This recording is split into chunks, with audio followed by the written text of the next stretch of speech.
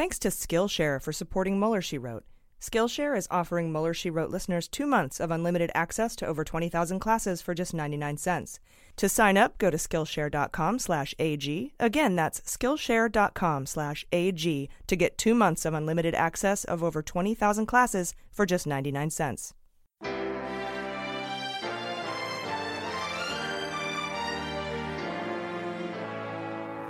So to be clear, Mr. Trump has no financial relationships with any Russian oligarchs. That's what he said. That's what I said. That's obviously what our position is. I'm not aware of any of those activities. I have been called a surrogate at a time or two in that campaign, and I not have communications with the Russians. What do I have to get involved with Putin for? I have nothing to do with Putin. I've never spoken to him. I don't know anything about him other than he will respect me. Russia, if you're listening, I hope you're able to find the 30,000 emails that are missing. So, it is political. You're a communist. No, Mr. Green. Communism is just a red herring. Like all members of the oldest profession, I'm a capitalist.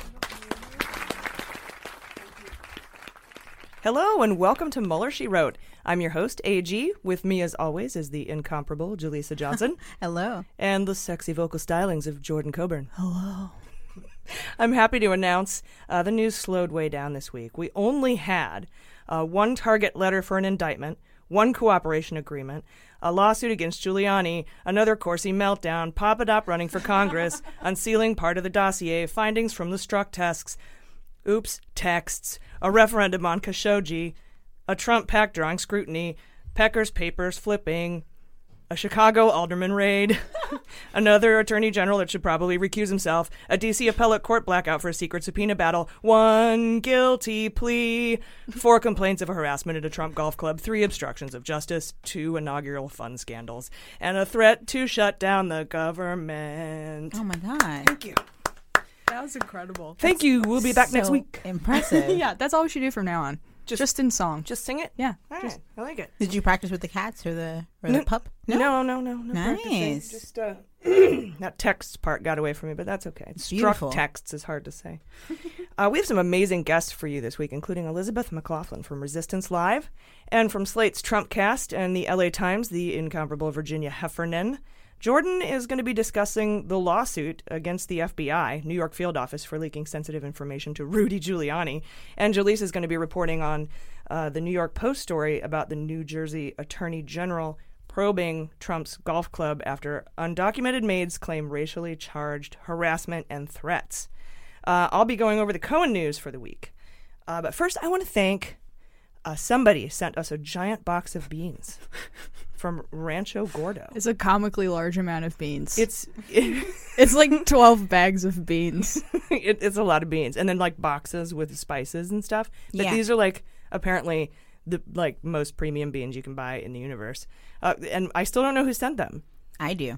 Oh my gosh, who was it? It was President Joe Provo on Twitter as J Provo. Oh my gosh. Yeah, so thank you for that, Joe. Mr. Provo. My new favorite president. Well, second. Yeah. Do you eat beans, Jaleesa? No. I think she puts those in the vegetable category. Yeah, I think so too. Thank you. So we have one vegetarian and one person who will not eat vegetables. Only meat. And then I eat whatever is in front of my face. Hey. So it all works out, sort of, except for the people who have to deal with our writer. Also, shout out to Maya Wiley, who we've just been referring to as that beautiful lawyer lady. No offense intended there. She's just been that lovely lawyer lady. She's super amazing. Smart, incredible lawyer lady. Her name is Maya Wiley. She is a person. And she's the one who talked Nunberg off the cliff. Remember when Nunberg got all drunk and high? And on air? Yeah. Went full Nunberg. Great. Yeah. And she's the one who's like, dude, don't do that. You'll go to jail. And he's like, you really? Has anyone checked up on him lately? Did your lawyers not tell you that? Yeah. I don't know. I feel like Maya might check up on him. She seems really sweet like that. I saw that picture of Artie Lang this week. I thought it was him, but it's not. Dude, Artie's been having a Twitter This is like Twitter meltdown week. Well, Trump had one too. That was pretty fun today. Yeah, totally. We should have one. Let's not do that. We do have some corrections from last week. I mistakenly referred to Mike Flynn as an admiral. He's actually an Army general. Sorry about that. As a veteran, I should know, but frankly, I don't give a shit about Mike Flynn. He's a traitor, and he should be held to a higher standard. The end. Though I appreciate the need for Mueller to set an example that cooperating witnesses get leniency, so I get it. But fuck that guy. Also, in our book club episode for patrons, we said the BMW plant was in North Carolina. I've been told it's actually in South Carolina. Oops, that was me. I wasn't going to say, but wait you, Jordan. I was going to take the bullet for you, man. Thanks. My bad. Sorry, South Carolina. Carolina. God. You sound like the Kim Jong-un puppet in Team America World Police. Oh, that's good. Matt Damon. All right, well, sorry. With all that out of the way, we have a ton of news to get to, so let's jump in with just the facts. All right, guys, we're going to have to go all the way back to Sunday for a story that dropped about Jerome Corsi. As you may know, Corsi is a Stone associate, and he's one of the architects of the birther movement questioning the citizenship of Barack Obama. He's currently pulling a half Nunberg by resisting a subpoena by Mueller and the Senate. And late Sunday night, he filed a lawsuit against Mueller, accusing him of constitutional violations and leaking grand jury secrets.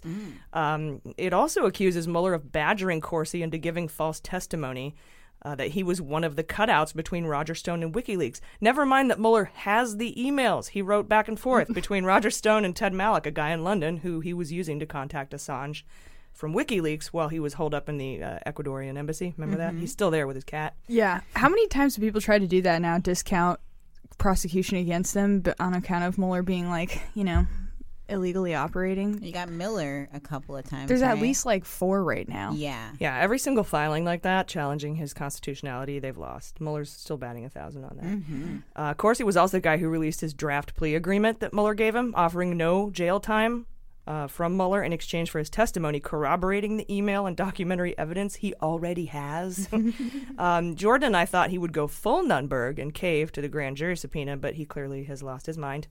The suit goes on to blame Mueller for the leaks to the press about his case, when Corsi is the one who released his draft plea agreement, not to mention the numerous sit-down television interviews Corsi has done. He's absolutely insane. We'll keep you posted on how this suit goes, and if he even or ever gives into a plea agreement, though presumably Mueller wouldn't offer him the same deal now. I wouldn't. I'd be like, too late. Yeah, no way.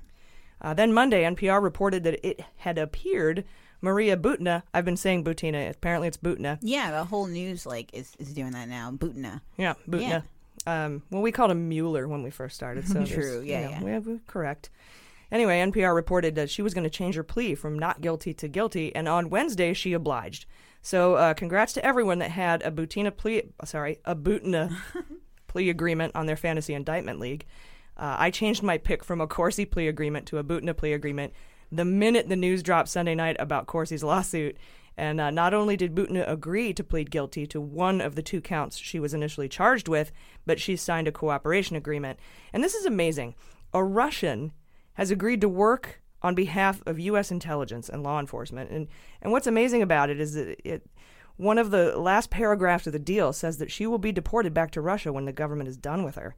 And at first I thought they'd probably disappear Butina when she got back to Russia.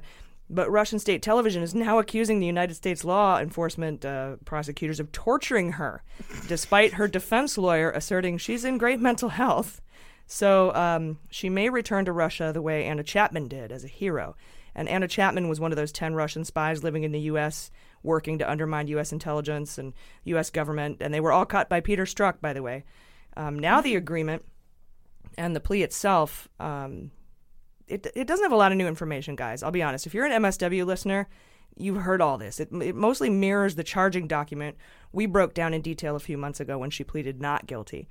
We know she wrote a whole plan to infiltrate the NRA. We know that Paul Erickson, her Republican boyfriend, Beauty and the Beast guy, helped her write the plan. Yeah, her NRA beard. We knew she arranged the prayer breakfast and the 2015 trip of NRA officials to Moscow, which included several high-ranking NRA officials like the president and the soon-to-be president. It was the Milwaukee nutcase sheriff, David Clark, was there, the guy who wears all the flair, and the guy from the Outdoor Network, the CEO of that. So there's not much there we didn't know about.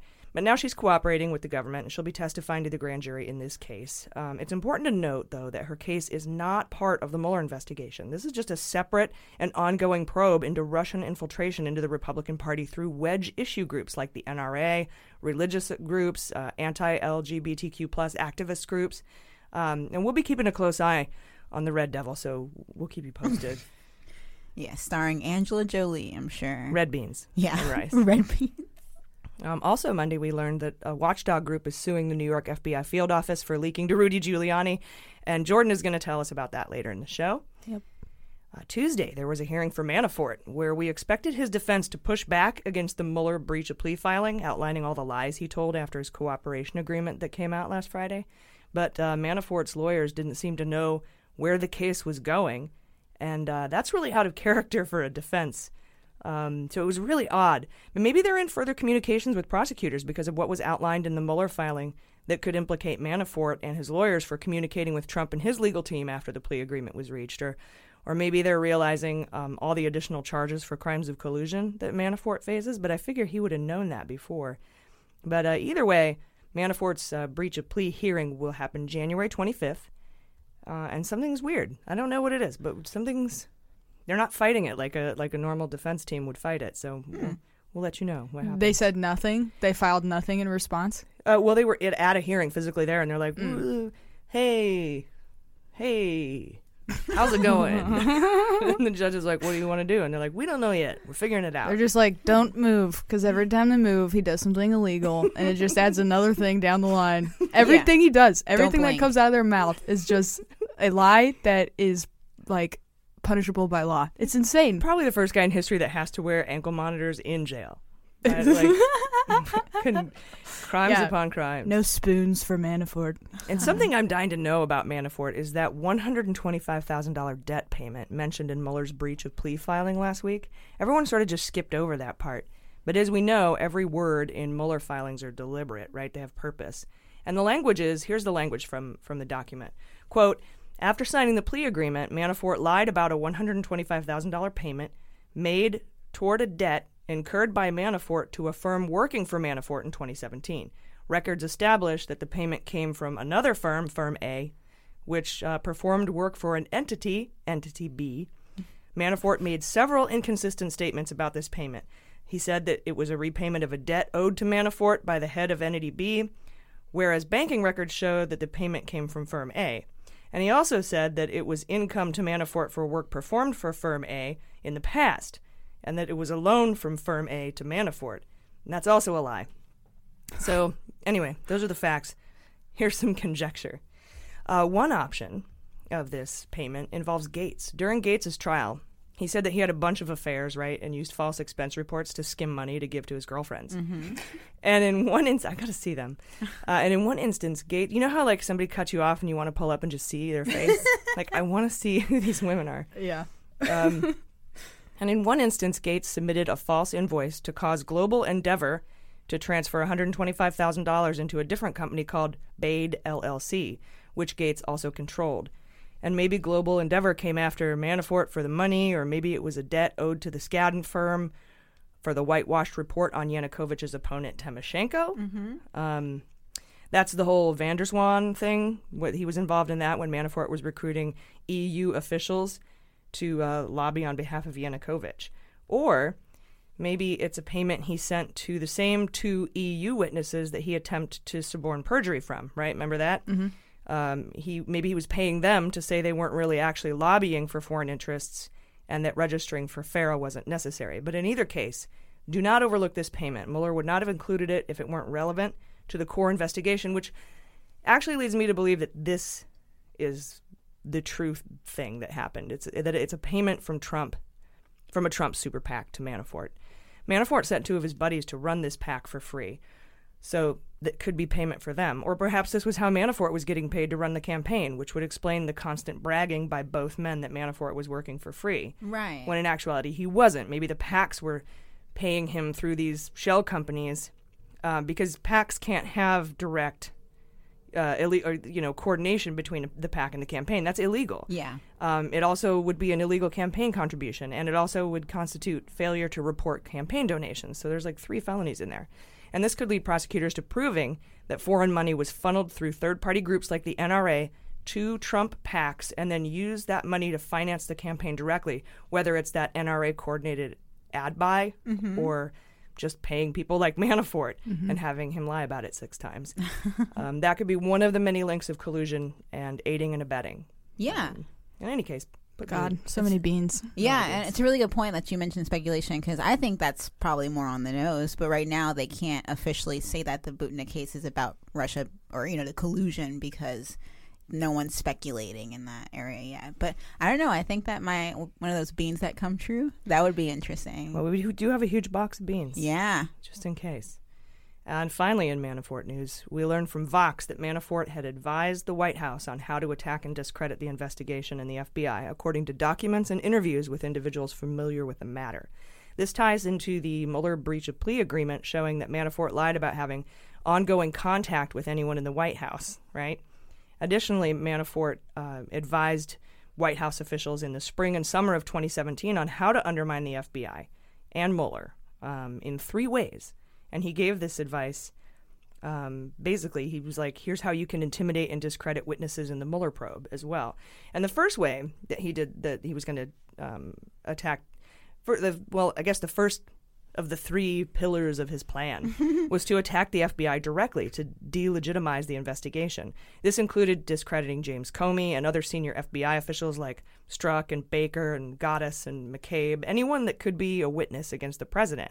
For a year now, we've been referring to these guys as the Comey Five. These are the officials that Comey shared his contemporaneous notes with about the meetings he had with Trump. And now they're all fired or retired. Yeah, so that campaign actually happened. They smeared them all. Yeah, check. They did that. What was the second one? Check. It's like a workout tape or something. Just like... Another part of the discredit the FBI strategy, we're still on Pillar 1, was to discredit the FISA warrant against Carter Page by falsely saying it was based wholly on the Steele dossier, which was a torch that was also carried by your ex-boyfriend, Devin Nunes. Yeah. Well, he's definitely in on all of this. Nunes also comes in my hot note, actually. Oh, foreshadowing. Because you miss him? No, fuck that guy. Also, another thing was to say that Obama was wiretapping him. Remember that thing? That was a lie. So that was a strategy from the pillars of Manafort's plan? Of the first pillar of the FBI. Crazy. One of 3 pillars. The second strategy, we're on Pillar 2 now, is to discredit the investigation by attacking the DNC. And they did this mostly with the express assistance of Matthew fucking Whitaker when they tried to discredit Alexandra Chalupa. She's a pro-Ukrainian strategist in the DNC. So they spent a lot of time trying to just fuck her life up. Yeah. Finally, the third pillar, attack Clinton and the dossier. That strategy helps undermine the FBI and the FISA warrant against Carter Page. So all of this amounts to conspiracy to lie, aid and abet, and possibly obstruct justice. And all of that coming to light might explain why Manafort's lawyers, aside from the fact that they're also in trouble for improper communications with the White House, didn't know how to act in that Manafort hearing this week. They're like, which crime? We can't even remember. Yeah. But one thing is for certain, Manafort is... Fucked. Nice. I don't know how I feel about that one. I'm a little hoarse today, guys, but for not knowing it was coming. Yeah. Well done. We should have known. So many people were fucked this week. We never plan it. AG always throws it on us, which I like. It's always Manafort. Yeah. Good point. We learned Tuesday that William Barr, who Trump nominated last week to be the new Attorney General, might have to recuse himself from all things Mueller. According to reporting from NBC, Trump actually reached out to Barr because he wanted him to be his lawyer, his personal lawyer for the Russia investigation. And that outreach could pose a conflict of interest. I say it does. Good, responsible journalism says it could. But I have no doubt that any Democrats in the Barr confirmation hearings will ask for his recusal based on the personal consideration as Barr for Trump's Russia lawyer. Legal beans. All right, this is good. On Wednesday, I have to get ready. Wednesday, 44 former Republican and Democratic senators penned a letter to current senators urging them to stand in defense of democracy. Here's what it says. I'm just going to read you the letter. It's pretty good. I feel like I need music. I feel like I need like the suspense is building for sure. Yeah. Like so like an Independence Day type of monologue. Yeah. All right. As former members of the U.S. Senate, Democrats and Republicans alike, it is our shared view that we are entering a dangerous period, and we feel an obligation to speak up about serious challenges to the rule of law, the Constitution, our governing institutions, and our national security. We are on the eve of the conclusion of Special Counsel Robert S. Mueller III's investigation and the House's commencement of investigations of the President and his administration. The likely convergence of these two events will occur at a time when simmering regional conflicts and global power confrontations continue to threaten our security, economy, and geopolitical stability. Trump is not going to understand most of these words. I know. You lost them at Robert Swan Mueller. Yeah. Here we go. It is a time, like other critical junctures in our history, when our nation must engage at every level with strategic precision and the hand of both the President and the Senate. We are at an inflection point in which the foundational principles of democracy and our national security interests are at stake, and the rule of law and the ability of our institutions to function freely and independently must be upheld. During our service in the Senate, at times we were allies and at other times opponents, but never enemies. We all took an oath swearing allegiance to the Constitution. Whatever united or divided us, we did not veer from our unwavering and shared commitment to placing our country, democracy, and national interest above all else. At other critical moments in our history, when constitutional crises have threatened our foundations, it has been the Senate that has stood in defense of our democracy.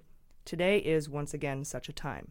Regardless of any party affiliation, ideological leanings, or geography, as former members of this great body, we urge current and future senators to be steadfast and zealous guardians of our democracy by ensuring that partisanship or self-interest not replace national interest. Wow, that's beautiful. Yeah, he's not going to understand any of that. No. He needs, you know how like there's ESL translators? He needs someone that just sits there with like a big like white paper pad and just draws pictures. Somebody just does like a Pictionary version of "Don't be a dick." Exactly. Yeah. Yes, that's like beautiful. That was bipartisan, you said?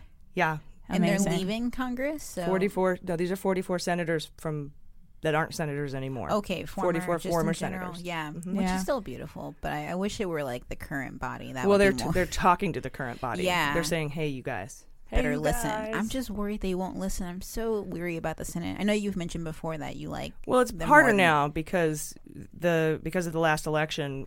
True, we won the House by the biggest margin in midterm history of the history of midterms, 9 million plus votes. Wow. But in the Senate, we lost a lot of centrist Republicans and moderates to even be pushed more toward like Trump sycophants. So yeah, it is not the best in the Senate, but there's some good news coming up in the second part of the show about something that the resolution that the Senate voted on this week. I think it'll make you guys all happy. Okay. So stick around. We'll be right back.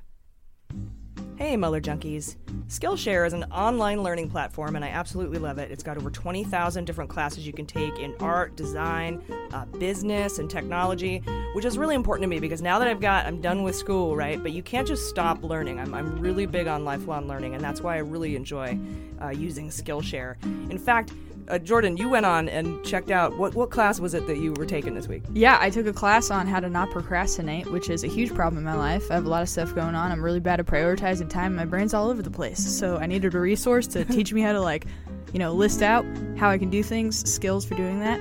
And it was great. It was very simple, easy to follow, very likable people on the other side of the camera. They're just talking to you. It doesn't feel didactic. It's awesome. Oh, that's awesome. So it's kind of like they're talking right to you. Definitely. Oh, that's really I like good. that. Yeah. I need that kind of intimacy when I'm doing classes. I don't want to feel like I'm just one of the random people, Right, so, you're just like a number, right? They really do it makes you feel like you're just one-on-one. So, and we have a special offer just for our listeners. Go to Skillshare.com/AG and you will get 2 months of Skillshare for just 99 cents. That is 99 cents, you guys. Yeah, guys, it's really awesome. You need to check it out. Join the millions of people already learning on Skillshare today. Skillshare, just for Mueller Junkies. 2 months of unlimited access to over 20,000 classes for just 99 cents. Guys, all you have to do to sign up is go to Skillshare.com/AG.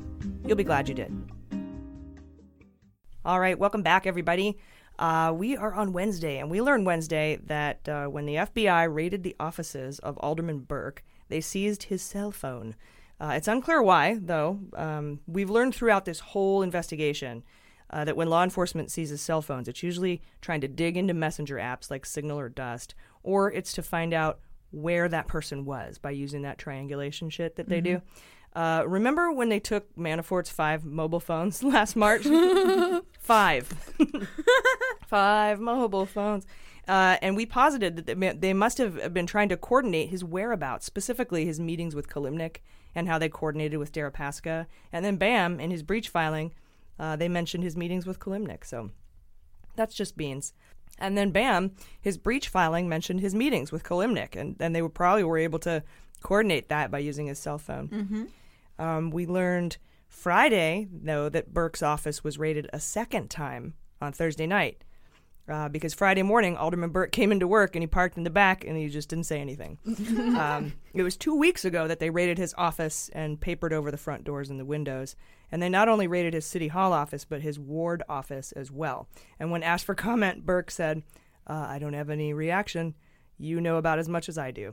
So that's kind of weird. I'm sure. Yeah. No reaction? You have no idea what this is about. Rolling through all the crimes, like which one did they get me on? Yeah. Then Tuesday night, Flynn's defense document came out, and there was a massive appendix, first of all, full of letters of support from family and friends and shit, and then there was a separate filing of his military accomplishments. What the hell is that? These are my words, Mother. From Army. The seal is for marksmanship, and the gorilla is for sand racing. And those military records were super redacted. They didn't even bother making the black bars. They just solid black page. Total waste of toner. And just covering up where he waterboarded people, probably. And most of the rest of the document sounded a lot like Mueller's filing that came out last Friday, saying, he's a lieutenant general, long and decorated past. He's cooperated super hard with investigators. He loves his wife. But then it got pissy, okay? Flynn's lawyers started to outline a defense, saying it was the FBI's fault that Flynn lied to them because they did not tell him it was a crime to lie to them ahead of time.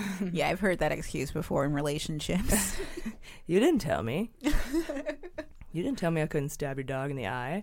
I figured that was just known. Did that happen, AG? No. It's very specific. Sounded very specific. Just pulled it out of nowhere. It also mentioned, first of all, by the way, by name, it mentioned McCabe and Strzok in an apparent effort to make sure everyone knows that those two guys were involved because they're whipping boys for the Republican Party. Mm-hmm. According to the filing, McCabe called Flynn and said, "Hey, sending 2 guys your way, finger guns. You can have McGahn present if you want." And Flynn asked if it was about the Russia stuff. He just straight up said it. McCabe goes, "Yep, that's right, buddy." To which Flynn said, "No need to have McGahn there." And then Strzok and another guy showed up. And frankly, if they weren't only interested in throwing out Strzok's name, like I said, who the GOP has been trying to unsuccessfully discredit for months, they would have mentioned the other guy's name. Mm-hmm. But they didn't. Exactly. Because they're assholes. Yeah, it's not fair that McCabe is getting short into this. Or Strzok, yeah. Yeah, or Strzok, They're like 8 guys involved, and like McCabe and Strzok and 6 guys. And it's like, I know what you're fucking doing. The scapegoats, you're right. Yeah, so it then said, it went on to say Flynn was treated well, and the meeting was congenial and happy, and he felt relaxed and jocular. And Flynn's lawyers, that sounds weird, and Flynn's lawyer, like they played like a jock. Foosball or something. Yeah, jocular. And Flynn's lawyers accused the FBI of a shady interrogation tactics by making Flynn so comfortable and not telling him lying to them is a crime. And this really pissed me off, as you know, if you follow me on Twitter, because I tweeted before this filing a couple nights ago that if I were Mueller, I would bite back in my response filing, which was due Friday by 3 p.m. Eastern Time. Well, beans come true because Mueller hit back in a 7-page pimp slap saying... Quote, "A sitting national security advisor, former head of an intelligence agency, retired lieutenant general and 33-year veteran of the armed forces knows he should not lie to federal agents," unquote. And sad that he even has to say it, but also just very beautifully written. It is. And I wanted him to because I was like, you had no jail time. Mm-hmm. Why did you have to be an asshole? Why did you have to be a dick about it? Was it his lawyers, or do you think it's coming from Flynn more than anything? Well, his lawyers would have had to approve it. Yeah. They wrote it. Mueller also brings up the fact that Flynn had cooked up these lies weeks earlier when he told them to the public and then to Mike Pence. So basically, girl, please. My favorite part is at the end. Instead of saying no jail time, Mueller subtly switches to recommending sentencing on the low end of the guideline range. And what's weird is that mainstream media, CNN, they're all saying Mueller's still recommending no jail time, But that's not how I read it. The first recommendation, the first filing said this, quote, given the defendant's substantial assistance and other considerations set forth below, a sentence at the low end of the guideline range, including a sentence that does not impose a term of incarceration, is appropriate and warranted. Right. That's the first thing he said, right? But in the second filing, after Flynn went after the FBI, the language changed. It now reads, quote, his cooperation and military service continue to justify a sentence at the low end of the guideline range. Ooh. Period. Yeah. Mueller took out the language, including a sentence that does not impose a term of incarceration. And I think that that's significant. I think it's so, a too. huge difference. And I don't understand why mainstream media thinks it's the same. I happen to think that the judge won't take too kindly to bad-mouthing the FBI either and might just give him jail time. And Joyce Vance actually said on Maddow that Judge Sullivan, has been known to give jail time even when both sides say it's not necessary. Yeah, I think mainstream media isn't often very keen to things. They cover things well often, but just not very in-depth. That's why I think there's a difference here. It's like they don't pick up on the little details like that. And I think it is just important what Mueller's not saying. But they normally don't do that speculation. Yeah, they're like, it's the same. I'm like, no, it's not. It's I don't not think the so same either. at all. It's Yeah. very different. It's subtle, but subtlety is everything. Absolutely. Yeah. Why are there like a lot of liars that are doing that, trying to like accuse them of suborning perjury on themselves or something? Like they led me into lying. It's Yeah. like, what? Yeah. No, you're public servants. You absolutely know this. And it's like if you rob a bank and then you just make it past the censors and you're like, and then you sigh and celebrate or something, and then it sets off the alarm. That's a very long-winded analogy, but you get my point No, here. I It's get just keep the bit going. Yeah. I've told my ex yeah. before, like, you made me do this. It's like, no, it's my fault. Like, Oh, well, taking yeah. I just mean like he was already there. He was already past the finish line. Yeah. All he had to do was gotten- just shut the fuck up about most it. importantly, And then- yeah. Yeah. And Just then, stand there in his uniform like a fucking guy and be like, I was in the military. Here's all the shit be I've a good done. boy and just be quiet. Salute. Thank Yeah, you. yeah. And he might have gotten no jail time. But instead, he got all saucy for some reason. Saucy. I wonder why. Yeah, these Well, people are getting cocky. Also, like Papadop too. Now he's saying he's going to run for Congress. Oh, we'll get there. Oh, good. Ugh. Oh, God. Ooh. Anyway, put beans on that. He's going to be sentenced on December 18th, you guys, this week. He was going to get no jail time. He was going to probably get a year of probation, maybe some community service. Yeah. Which is funny because he was in the military for 33 years, but like, what are you going to do extra Would you, like, that you didn't do already? what would you do if you saw Flynn picking up trash on the side of the road? I would laugh. I would point and laugh. The way I Oh my point and gosh. laugh at dogs that poop on the side of the road. I would that'd at be least take a amazing. picture. I'd feel a little bad about it, but I'd do it. I wouldn't. Don't feel bad, man. He's a traitor. There's this. Sorry, really quick. There's this whole argument about how giving them no jail time will be good because it will incentivize people in the future to cooperate. But I say give them like still jail time, but then just give the other people more jail time. Why don't we just do that? No Well, one should that's- get off with no jail time. This is the first big one, though. And he cooperated. He's the first person to cooperate hard and fast and often and truthful and steadfast, right? And Right. so Mueller is rewarding him. And I think that's why they subtly took out that no incarceration Yeah, totally. part instead of saying, fuck you, I recommend jail time now, bitches. Double Right. barrel middle fingers, eat shit. Yeah. They're basically doing I'm just that, more a though. fan of the SDNY approach, I think. Like, fuck these people. They knew what they were doing. I'm not going to give you the worst sentence that you could get because you cooperated, but you're still a piece of shit that did this. And this is why jail time exists. And there's so many people also that get incarcerated for, Right. like... And speaking of Cohen, Oh, yes. he was sentenced Wednesday, and I've got a whole thing on Cohen in Hot Notes. So stick around for that. So we learned Wednesday that the Trump inaugural is under criminal investigation now. And joining us to talk about that is former securities fraud litigator. She practiced in the D.C. Circuit Court and in the Southern and Eastern Districts of New York. And she's the host of Resistance Live, Elizabeth McLaughlin. Elizabeth, welcome to Mueller, She Wrote. Hey, I'm so excited to be here. It's been a long time coming. I know. We've been dying to have you on, so it's really an honor to speak with you. So it appears that the Trump inaugural spending and perhaps funding is under investigation. And you and I have been covering this for a long time and wondering how they raised over $100 million, I think $108 million, over twice as much that Obama raised. And we don't know where it all came from or where it all went. I think the only other person in mainstream media that has been like wondering about this is maybe Rachel Maddow. And I was hoping you could tell us briefly what this investigation is about and what's new here about it. Yeah, so you know this as well as I do. There have been questions about this inaugural fund going all the way back to like the week after the inauguration. So, all the way back when Sean Spicer was still screaming and turning beet red about the size of the crowd. I've been wondering forever about where this money came from. And there's been a lot of speculation from the very beginning about some of these payouts. One of them went to this friend of Melania's and no one really exactly understood what it was for. And then there were huge amounts that were missing, like millions and millions of dollars that sort of seemed to be unaccounted for. So there's been red flags around this, as you know, for quite some time. But the big breaking news this week, in two separate reports, has been that the inaugural committee, the inaugural fund, is now under investigation as a part of Mueller's scope. And it's curious. So there's two things about it that are new.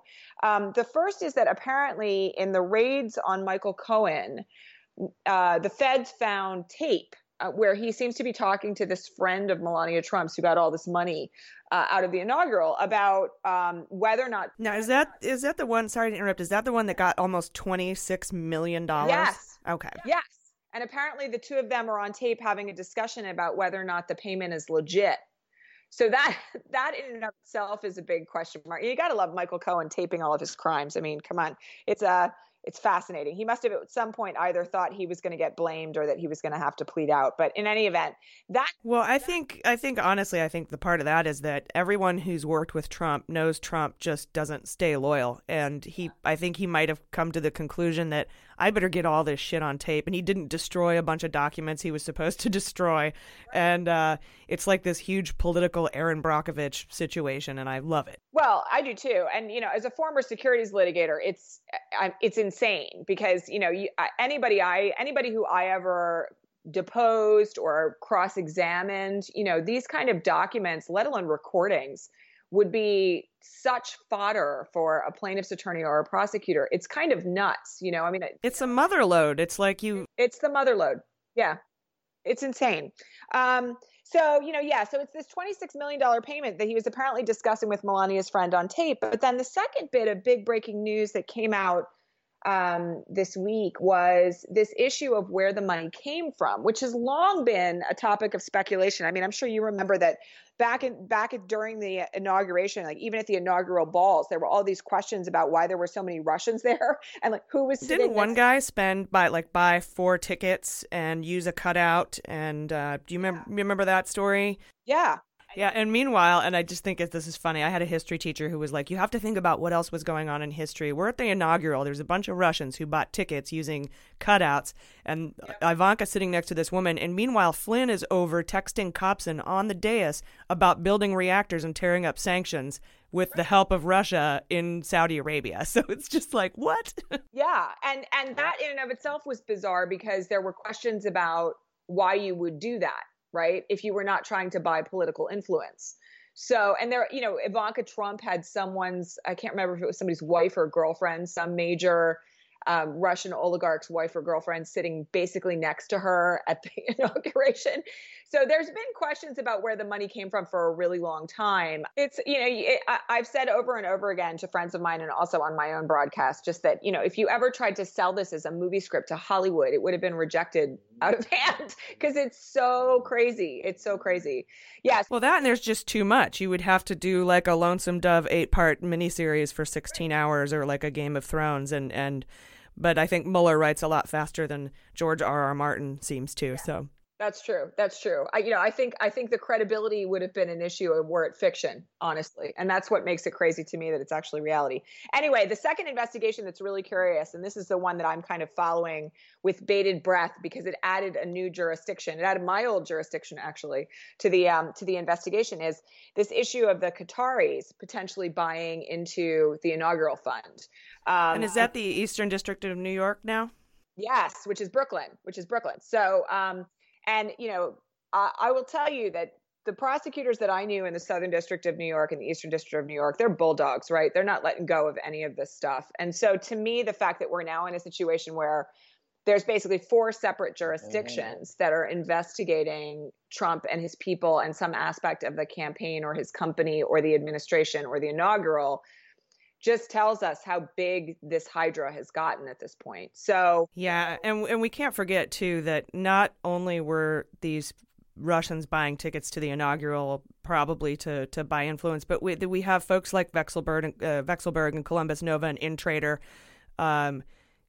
donating large amounts of money to Cohen's slush fund, Essential Consulting. Right. It's fucking essential. And so we have all that going on at this same time, too. So that fits into it as well. And now, are you talking about the news that came out about the super PAC also being the Tom Barrack super PAC with the Middle Eastern money, or is it separate? Yeah, no, that's also something that is being investigated. And obviously, the curious thing there is that Tom Barrack was also the head of the inaugural fund.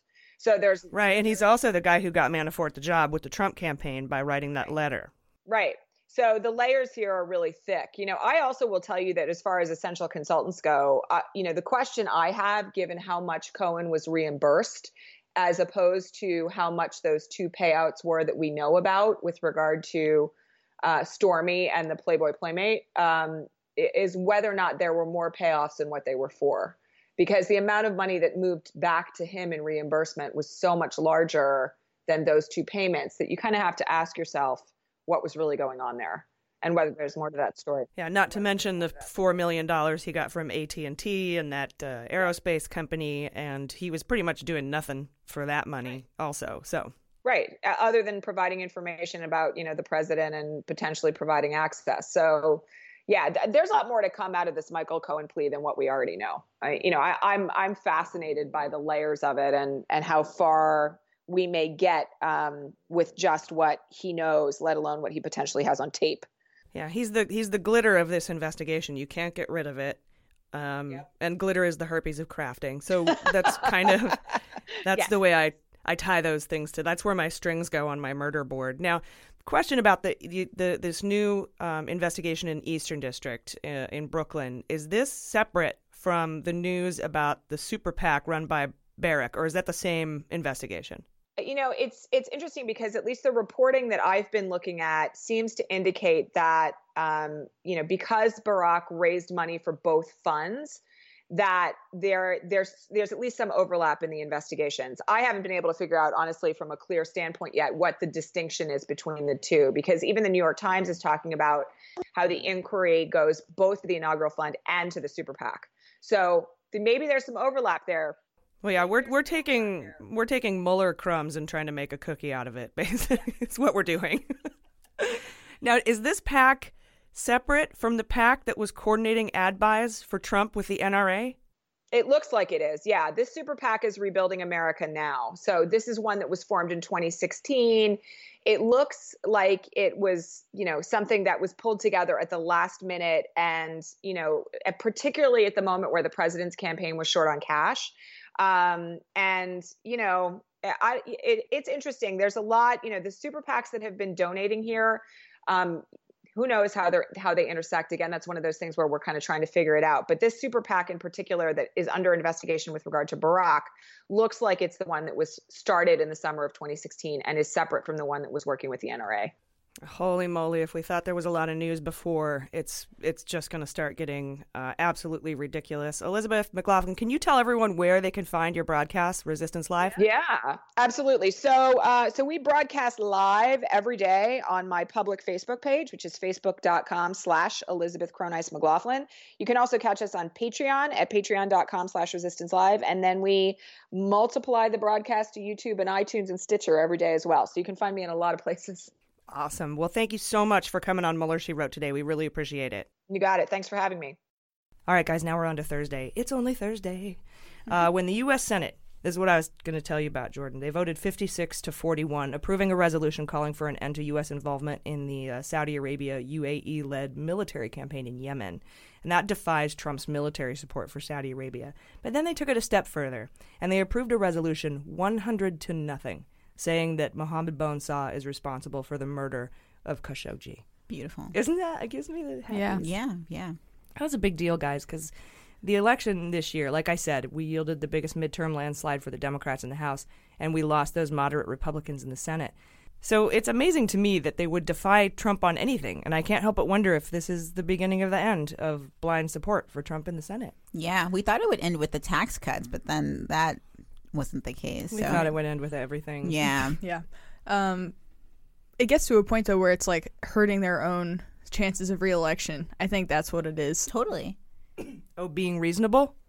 Yeah. Yeah. Yeah. If they aren't, yeah. Right. Well, just, I mean, as Trump's approval rating goes down around the country, so is their chances for getting reelected if they continue to support him. Yeah, and it's like, I should probably vote no. I should probably vote no on murder. Right. Yeah. Or, they vote yes on murder all the time, though, so. Just in different I'm not ways. giving them credit for that, really. Yeah. Maybe I should. I'm such a bitch. Okay. Own it, dude. There are those places where, like, in the Senate, where those Trump supporter areas are really, it's helping them. But it's rare, right? There's not too many of them. Yeah. It mostly hurts the Republicans, right? The moderate ones we've seen, definitely. Cruz well, that's what we saw, there, I think, in this election. Mm-hmm. Yeah. Well, that means Cruz signed that letter. Yeah. That's nice. Everyone, 100 and nothing. All of them were there, and they all voted. Like, that's strong, right? Mm-hmm. Even Bernie Sanders, he never votes yes on anything. Yeah. He'd probably be like, doesn't go far enough. I want to bring MBS here, and I want to chop him into pieces. He wants to give him free doesn't healthcare. count. Right?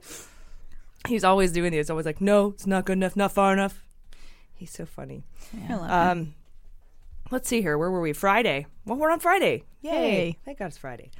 Trump named Mick Mulvaney his acting chief of staff after Chris Christie and 3 others turned down the job. Trump wanted a long-term chief of staff, but apparently he couldn't get anyone to commit to being more than in acting, and he got Mick Mulvaney, who, oddly enough, somebody dug up an old video of Mick Mulvaney saying that Trump was a giant piece of shit, terrible person. Nice. Technology is beautiful. So that'll be funny. Yeah. When Trump hears that. Also Friday, Scott Stedman reported in Medium that authorities in coordination with Mueller have sought to arrange an interview with the author of that letter that the anonymous author wrote to Adam Schiff that we dropped beans on the week before last. Remember when the story dropped? Mm-hmm. If you remember, the letter was sent to Adam Schiff and claimed that in December 2016, Papadop said that he was going to do a business deal with Russians, which would result in a large financial gain for himself and Mr. Trump. And according to the letter, quote, Papadopoulos told me that this deal with Russians would set him up for life, unquote. The author also says he or she witnessed a phone call between Trump and Papadopoulos. None of the claims have been substantiated, but it appears Congress is ready to dig into the allegations anyway. So, and in this week's What the Fuck segment, it appears that Papadopoulos has announced he's running for Congress, as Jordan, you brought up earlier. What? Yeah, that's great. And he doesn't even have a city yet. He's trying to pick a city. He's like, I could probably do... He said Orange County. Yeah, Orange County, because that seems winnable. Yeah, I have a weird theory. If he's even remotely serious about this, maybe he's looking for protection. He's like, hey, I'm already in legal trouble with all these politicians. I want some of their privilege. He wants to get a little, cushion congressmen there. don't get as much, though. Not as much, but more than Papadopoulos is getting right now. Well, he already did his time.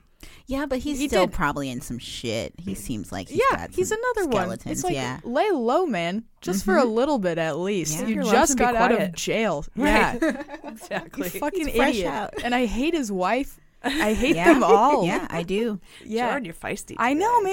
I love they're it. they're fucking up our country, dude. You're like, whoa. I'm gonna cry. No, and they're okay. No, go for He it. wants to take Orange County. And then he said, I could take Orange County because that's a congressional seat that the person just slipped in and just got in a weak midterm election. Everything he just said is wrong. It's completely wrong. There's no way that It's also just bad. And Wrong yeah, and you bad. don't just pick a city you're not from and go try to represent it just Right. because you want to be a congressman. At least don't make it obvious, right? Wait a few years, lay low, and then be like, hey, I've always been here. That's you what his know? wife did. She just picked a country she wanted to be from. I still think she's a Deripaska boat hoe, but I don't know. Boat hoe. Still I like haven't- it. Still haven't gotten any confirmation on that. Yeah. Still Friday. Raw Story reported that Mueller is not satisfied with Trump's written responses and still wants to interview him face-to-face, according to 2 sources familiar with the matter. As we know, no lawyer in their right mind, or even any Trump lawyer for that matter, are comfortable or would be comfortable with him sitting down with prosecutors because he's incapable of telling the truth. Yeah. Perjury trap. Yeah, whatever. And my vagina's a rape trap. Oh, I never thought about that. Yeah. That's a good And one. now you will. Every time you hear perjury trap, you're going to think of me. Or Venus flytrap is what comes to mind. I've been called that.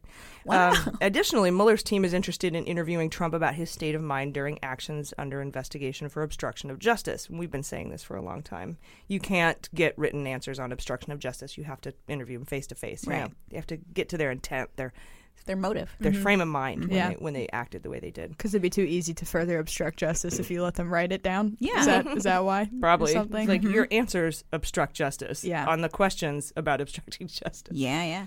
Also, Friday, an Inspector General report examined a gap in text messages sent between Peter Strzok and Lisa Page and found zero evidence that the FBI tried to destroy any of the text messages. Despite this clear finding, Trump and Giuliani tweeted out Saturday that billions of texts are missing.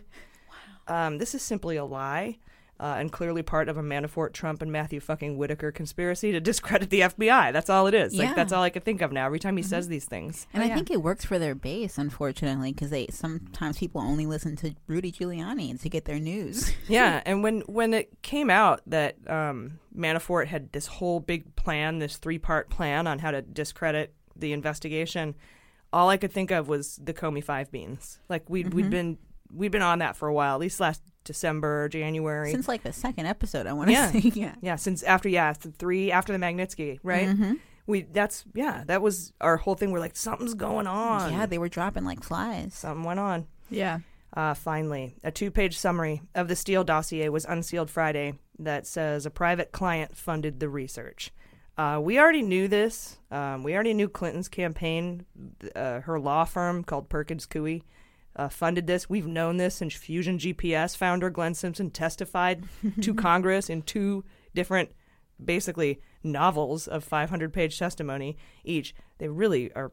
It's good reading. Yeah. And while this is not news, and we already knew all about this, and it in no way discredits the dossier or any of its corroborated content, none of which has been refuted, by the way, I'm sure Trump and Giuliani will tweet something ridiculous about it this weekend. Yeah. Look, counting down. Yeah, see, I'm innocent. Proof Hillary paid for it, off the hook, witch Totally hunt. clear. And we're like, we have known this. Wow. But all you have to say to his base is Hillary Clinton was involved, and they're going to be like, oh, yeah. Because I think sometimes, like, even liberals, when they hear Trump associated with anything, they're like, oh, that's bad. But, yeah. But do they not remember us saying it to them a year ago? Like, well, they weren't listening to us. No. They jumped on it and then forgot about it. I think this is the new strategy, is they'll just re-release old news that Hillary was involved, that everybody already knew about, and they already knew about, and had a party about. Yeah. They drank shots of Quattro, what is it? 4 Loco? I'm all doing it. Quattro crazy. Loco. 4 Quattro. Quattro crazy. Yeah. Crazy Loco.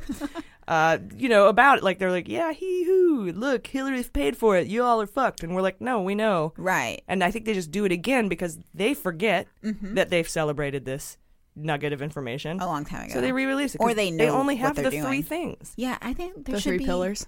No, the 3 things that they've been FISA warrant, dossier, and Hillary's emails. That's all they've got. Yeah. And so they just keep putting it out. We need to have like a place where all Trump supporters can go to easily have their claims refuted. Like, I feel like there should be an they'll argument. voluntarily go there. Yeah. Well, we'll send them there by like tricking them somehow. Like, it's called Life. MAGA.com or something. They just don't listen. They just don't listen. It'd be so helpful, like, to sneak in the truth. Lube the truth for the. It's definitely that thing. I mean, like, you'll have to go undercover. As like a Tommy Lahren. Oh yeah. Type. Or for me, like who's that? Get a wig, go in whiteface. Yeah. Walk in and just go undercover. Take about a year to earn their trust. Really infiltrate it. Yeah. Right. And then you just start sliding in. I'll do a YouTube vlog. They'll never catch on. Say Jesus spoke to you and told me to tell you this. And then just fact check everything. That'd be great. I love it. I'll do it. I'll very start specific tomorrow. Jesus. He's very invested.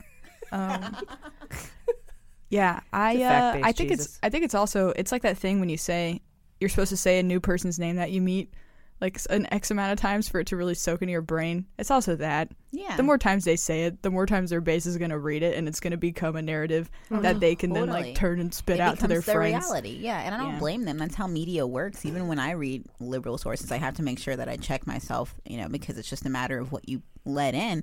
But yeah, often those are more like the right wing ones seem to be more tailored towards knowing their base is a little stupid. Well, that's their MO. Guys, that's their MO every time. Like, well, I'm going to call it the cut plan. Or I only want to do taxes at 10, 20, and 25. Simple, easy. Or when he was in that meeting with Nancy and Chuck, and he's like, shut down the government in favor of border security. Build the wall. I want the wall. Border security. Yeah, I'll shut down the government. Freedom. Border security. Yeah. Just repeating the same words and phrases over and over again until they sink in. And that's how they operate. And it's not going to stop, so we just have to get used to it. So this is not news. We knew that Perkins Coie and Hillary funded the dossier. Who gives a fuck? Doesn't it's mean that Carter Page. Exactly. And it was Republicans funding it too. I think, of course, they'll leave that part out of it. I'm almost like, I will give you $1,000 and let Carter Page off the hook if you just stop talking about it. That would be so amazing. irrelevant. Yeah. Watch. It's like it's like the foundation of the whole fucking thing. Watch. Oh yeah. Little fucking fishing hat guy like started this whole shit. Right. Yeah, I don't even know. All right, guys, we'll be right back. This is Gabriel Sunday, and well, I'm here because at this moment we need podcast news more than ever. And well, I'm sure you're thinking, we have Audie Cornish, Judd Upham-Rod, Michael Barbaro, but are they really enough? Does Terry Gross, John Lovett, Ina Jaffe's bring you all the stories? And, well, yeah, maybe you say, well, Sarah Koenig, Lakshmi Singh, Ira Glass, they're enough. But then again, are they? Join me as we bring you the stories you've already heard, but you want to hear again in a different way. From the Center for Investigative Journalism, this is The Sunday Show. I'm Gabriel Sunday. See you Sunday. Previews drop November 18th, and full episodes are available Sunday, December 9th on Starburns Audio. All right, welcome back. Hot Notes. All right, guys, welcome back. Today in Hot Notes, I have Jordan. She's going to talk about a lawsuit that's been filed against Rudy Giuliani. Against the FBI New York field office for leaking to Rudy Giuliani. Yeah. But first, Jaleesa, you have some interesting in your this is going to be a Racial Maddow segment, right? Yeah. This is all racial material here. This is this is about like racist harassment and targeted threats of these undocumented workers who work for Trump at his New Jersey golf course, right? Correct. Yeah, this is a follow up to last week's Racial Maddow segment. So basically, according to an attorney named Annabelle Romero, the New Jersey State Attorney General's office has reached out to Trump about these claims, and there are now 5 former or current employees at the golf course that say that they were routinely threatened and called racial slurs while on the job. So this is 3 more workers than we knew from last week. And even though 2 of them have declined to give their names out of fear of, being fired or something, the other woman, Gilberta Dominguez, is from Mexico. And she said she was also a victim of racial slurs, threats, and was set up with fraudulent papers while working for Trump. So that's by somebody within the organization? Yeah, the employees, the supervisors. Now, because these women have come forward, New Jersey's top law enforcement agency is looking into all of this. And Romero said in a statement, quote, "These are elements of federal crimes, and it's important that the state attorney general's office or federal authorities investigate this case. Not to mention the main accuser, Victorina Morales, we mentioned her last week. She's still working at the golf course, like right now, probably as we speak. And it's troublesome because he says that they're concerned that they might be coerced into not speaking out, because apparently they're showing up for work and everybody's like, oh, it's okay, it's going to be fine. Like, even though they know they're being legally looked into, they're just like, just chill out, don't quit, don't flee to Mexico. And it's just got to be so awkward, too, for Victorina to show up to work knowing that all of this is blowing up, and she's encouraging other people to speak out. So it's like a little movement that's starting over there. And that's cool. I hope it gives people, other people who work there, and it looks like it's working, gives them the courage to come forward too. Exactly. That's kind of the new update here, is that since last week, there's been more people that have felt comfortable speaking out. Even though some of them are doing it anonymously, they're still kind of adding to the number of people. So I know 5 didn't seem like a lot, but it's just one more thing for Trump, one more thing to have to deal with and address. And Romero said these undocumented workers are still reporting to work. And he said that Trump is guilty of flagrant hypocrisy because all this time when he's doing this derogatory rhetoric towards immigrants from the White House, he's simultaneously employing these undocumented workers. and basically just claiming that he was doing it through this E-Verify thing like we said last week, but they were just literally setting him up with fake papers. So the thing he claimed was legit was just a lie, just straight up, or he's going to claim he didn't know, which is ridiculous. But the thing about this that was interesting is that Romero actually doesn't put all the blame on Trump. He says that he really blames Congress. So to quote him, he said, "The problem continues because the work is needed. In New York City, we see undocumented immigrants in every restaurant, every construction site, every supermarket. And if Congress simply passed a law allowing them to work legally, the problem would essentially be fixed." So this attorney who's representing these women and who apparently has already reached out to Trump is not even saying that Trump is the main problem. He's kind of, pointing towards the system, which is interesting, I think, actually, because it does go beyond Trump. We talk a lot about Trump in the podcast, but I think the bigger idea is, like, how are we going to revamp the system after Trump is gone, especially cleaning up all the mess that he's done. But he's just reaping the benefits of a lot of people like him. You know? I wish that they would specify that it's Republicans in Congress that are, because there isn't one single Democrat who would be like, no. Well, maybe Mnuchin. Yeah, honestly, I think it is more of a systematic issue. And I'm sorry to interrupt, but no worries. It's the Republicans in Congress that are preventing us from making immigration and becoming legal easier. I see what you're saying. You wish Romero wouldn't blame Congress as a whole if he would specify that it's the Republican Party. Yeah. Just because Democrats aren't against this idea doesn't make it not systematic. Right. That makes sense. Right. I don't want you to think that because I'm saying I would blame the Republicans on this, that I'm trying to say it's not a systematic problem. Mm-hmm. It is a systematic problem. Yes. And we cannot fix it because the Republicans in Congress block it. I agree. Yeah, that makes total sense. And 98% of people who own giant businesses and employ undocumented workers are likely Republicans. Because most folks who... if you employ an undocumented immigrant and you are a liberal, you are going to pay a living wage.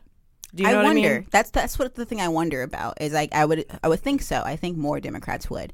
I wouldn't be surprised, however, if there was some Democrats that were taking advantage of it, at least because they know that it's not going to go anywhere, so they're just taking advantage of the fact that it's cheap labor. How many Democratic dairy farmers do you know from Wisconsin? That's a good question. I don't know. I know none. That's a very good point. But I'm sure. But it's I'm not saying all. But right.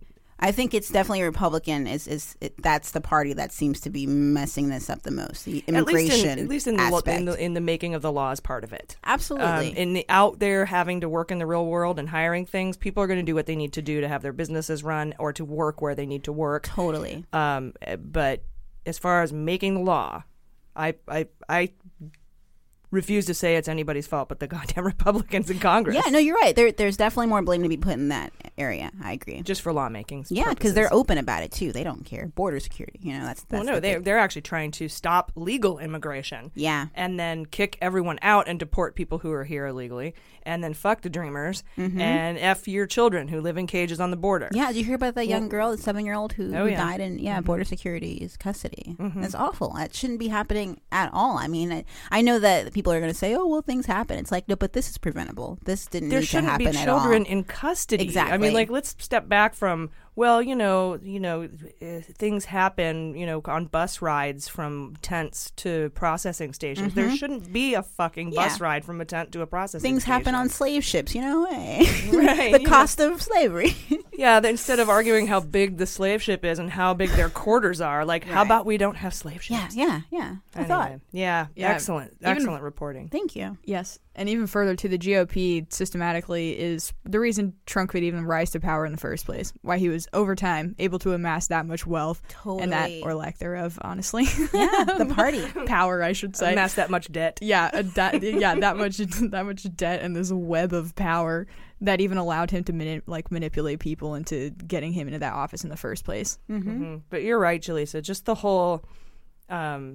you need to be here legally. You're ruining wages. They're taking jobs from Americans, and meanwhile he's employing them and paying, low wages and totally setting it up so that absolutely, that is just and illegal too. Unbelievable. I guess. The fraudulent papers part of it. Yeah. So at least if there's Democrats out there employing undocumented workers, they're not in the White House saying "fuck undocumented workers." Yes, exactly. So, good point. I mean, 6 1/2 dozen, but. Right. Damn.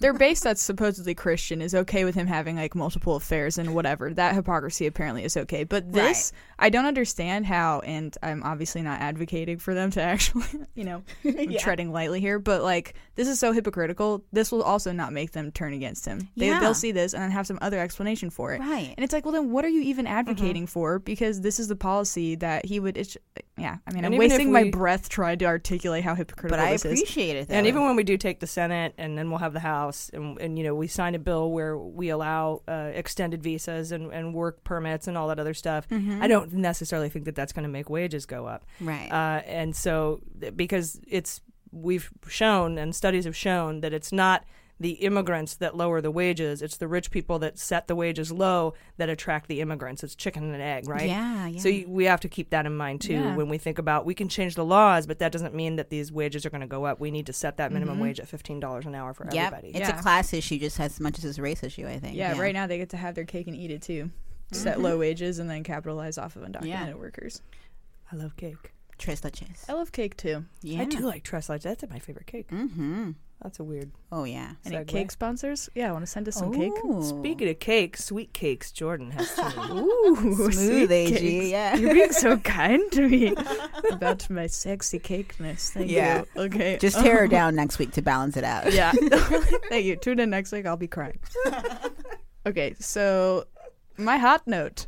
The government watchdog Citizens for Responsibility and Ethics in Washington, also known as CREW, as AG was talking about, has filed a lawsuit against the New York FBI field office for allegedly leaking intel to Rudy Giuliani in the final months of the 2016 campaign that indicated to Comey, who was then the acting director of the FBI, it indicated that he was preparing to relaunch the investigation into Hillary Clinton's use of her private email server as sex tape. So we know that. Yeah, so basically this is just us, defending our Comey as my homie stickers because we're like, yes, he came out and reopened the investigation into the Hillary emails.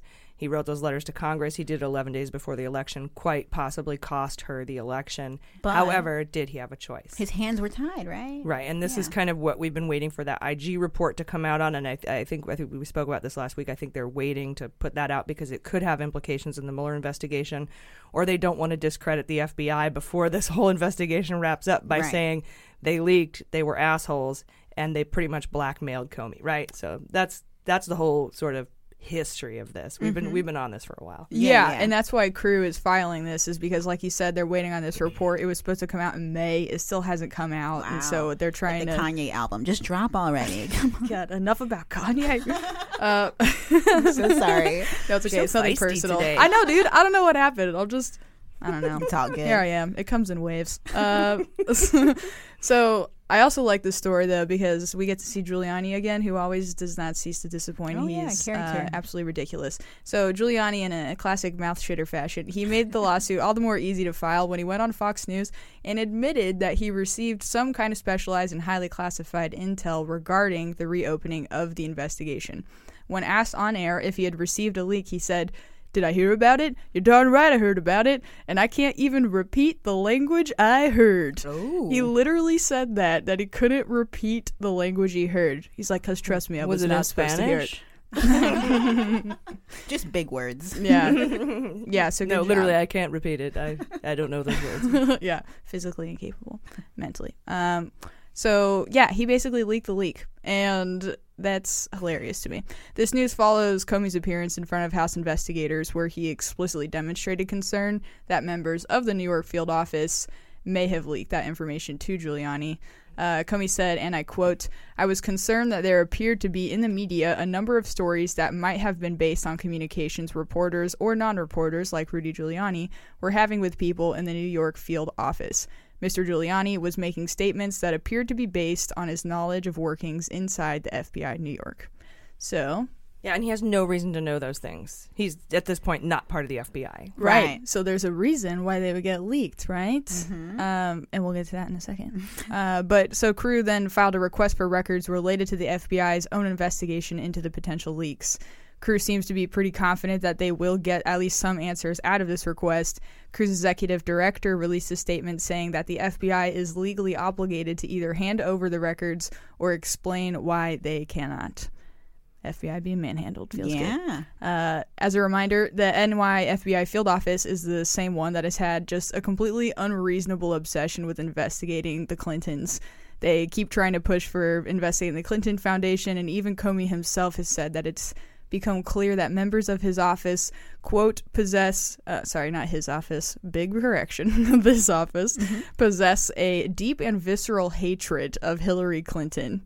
So the fact that rogue agents existed inside the NY field office that had a history of relentlessly pursuing the Clintons proves a narrative that we've been firmly speculating on to be true this entire time on our podcast, that Comey did not organically choose to announce the reopening of the investigation into Clinton's emails days before the 2016 election. His hand was forced, and it was forced by this group of leaders, quote-unquote leaders, who left him no other choice.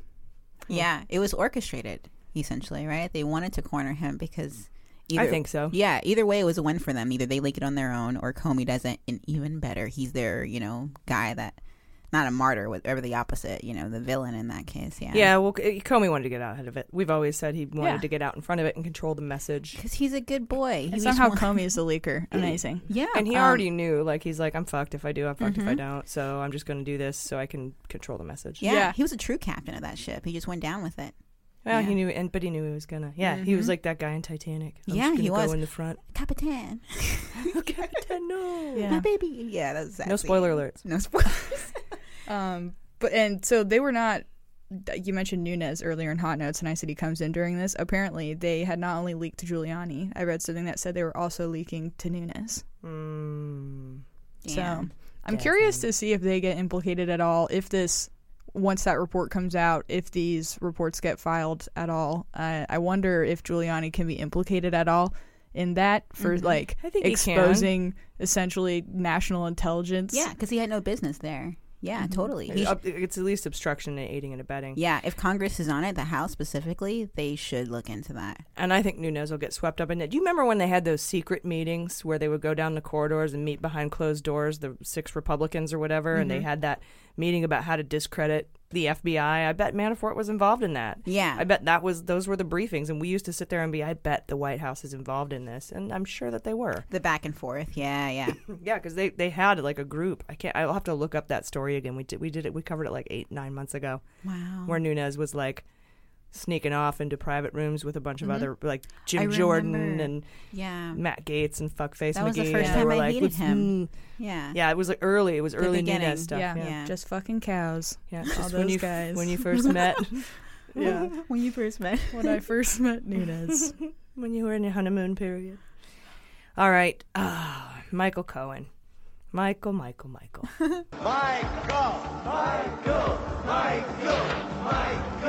All right, guys. So Wednesday of this week, the president's personal lawyer and fixer was sentenced to 3 years in prison, and we got to see some of the best courtroom sketches in the history of the world, I have to tell you. We will send them out in our newsletter. Jordan, make sure to send those sketches out in the newsletter of the Cohen case, the sentencing hearing. Got it. If you don't get the newsletter, it's for patrons, so sign up for that. Apparently, Cohen brought in his family, and he made this heartfelt plea to the judge, and he was apparently crying and choking back tears. He had to pause, like dramatic pause. He says he's been living in a personal and mental incarceration ever since he started working for Trump. He quoted a Viktor Frankl book.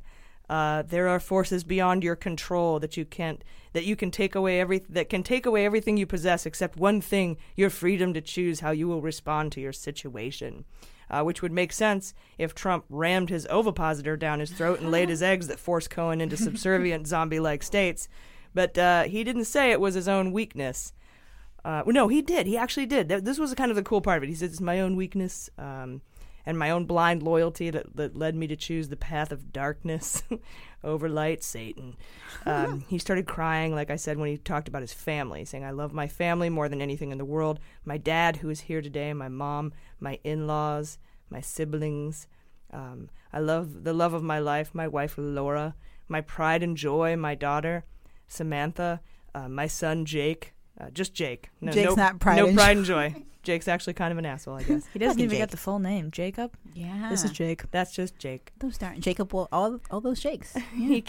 He kept on going, talking about the shame he's brought to his family. Woe is he. And He went on for like a long time with this whole heartfelt soliloquy. And then the judge just went, all right, cool, sit down, 3 years, bye. Wow. It was really kind of, I wish there were tapes. Like, you can't bring cameras and tapes into federal court. Well, they tape these things, but you can't. We can't see it. Yeah, we can't hear it. Because the judge, like, they already know that they're going to put on, like, the waterworks, so they have to be tougher than that. So it's, he didn't even was like, I appreciate what you're saying to me. I take everything into consideration. He was just like, 3 years. Yeah. I think that was for the country, though, honestly. I think that's him trying to just reestablish his image and dignity. Totally. It was. Yeah. And Cohen had faced up to 5 years, but the sentence was meant to reflect punishment of those who repeatedly break the law while also rewarding those who cooperate. So they're kind of walking this fine line. Mm-hmm. He was also ordered to pay a $2 million fine. The guilty plea covered 2 separate cases, right? One brought by Mueller of Cohen's lies to Congress about the Trump Tower Moscow continuing well beyond the time frame that Cohen initially outlined, right?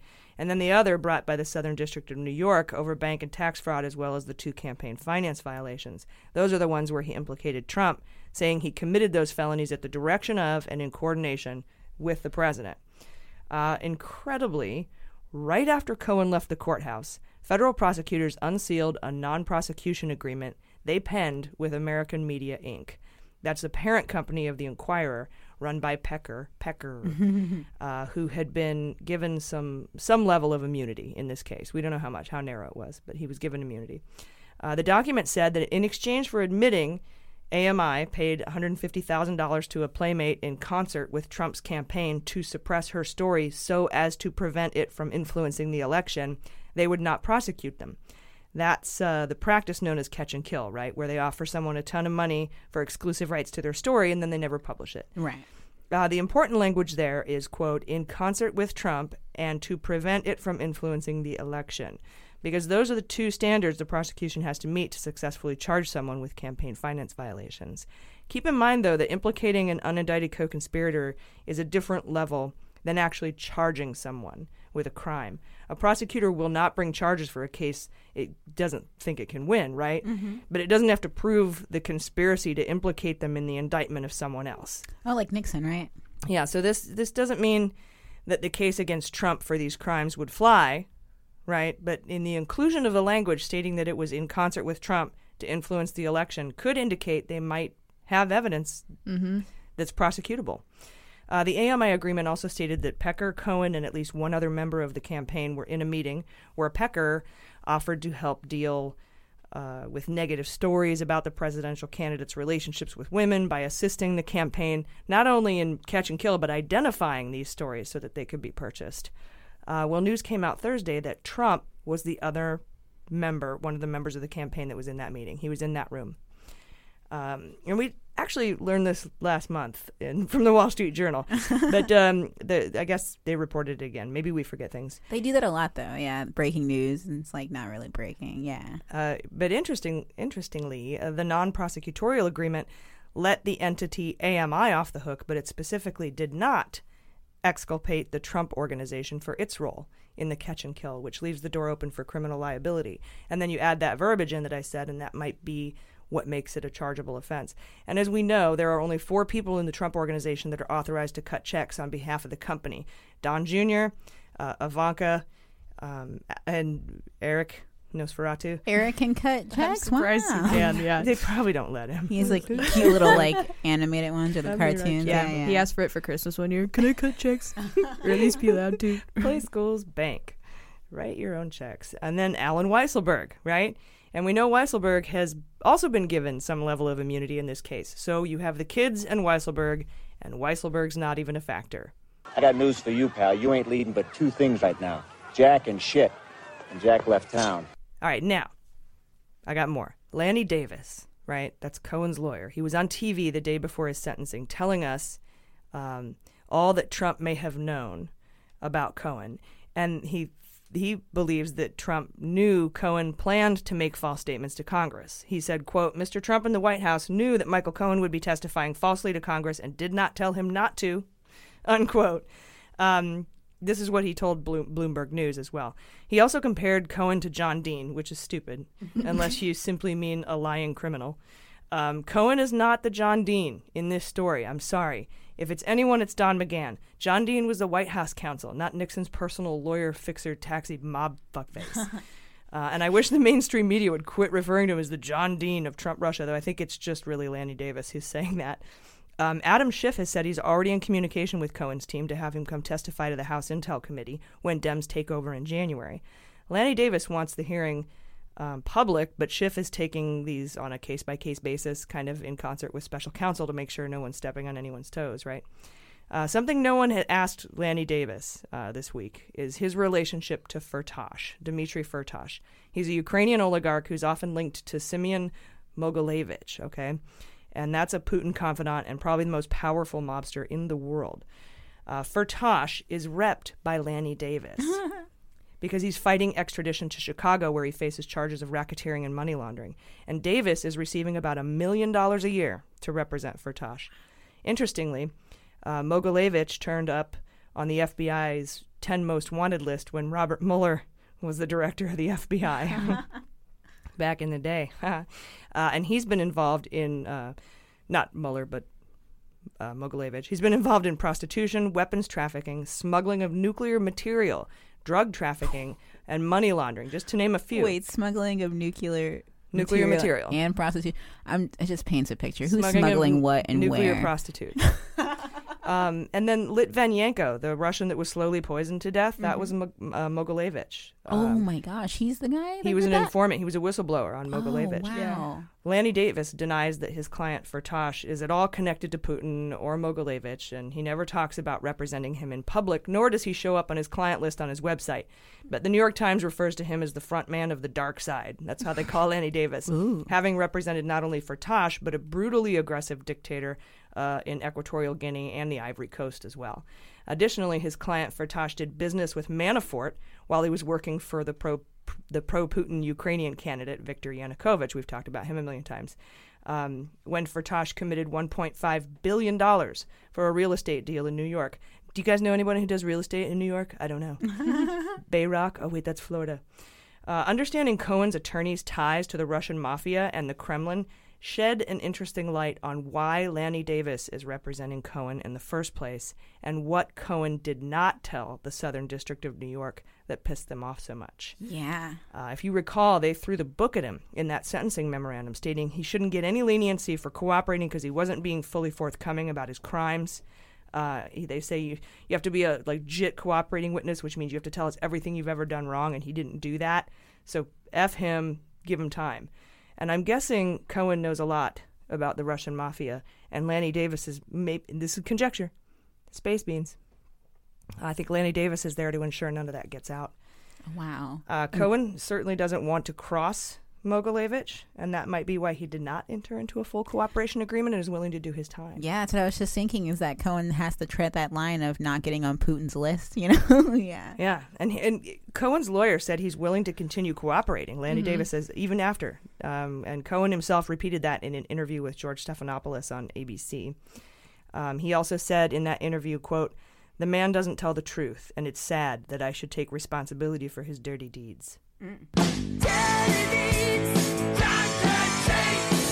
And of course, Trump has a lot to say about Cohen since then. He said that he never instructed Cohen to do anything wrong. Note that language here. He didn't say, "I never instructed him to make a payment." He said, I never instructed him to do anything wrong.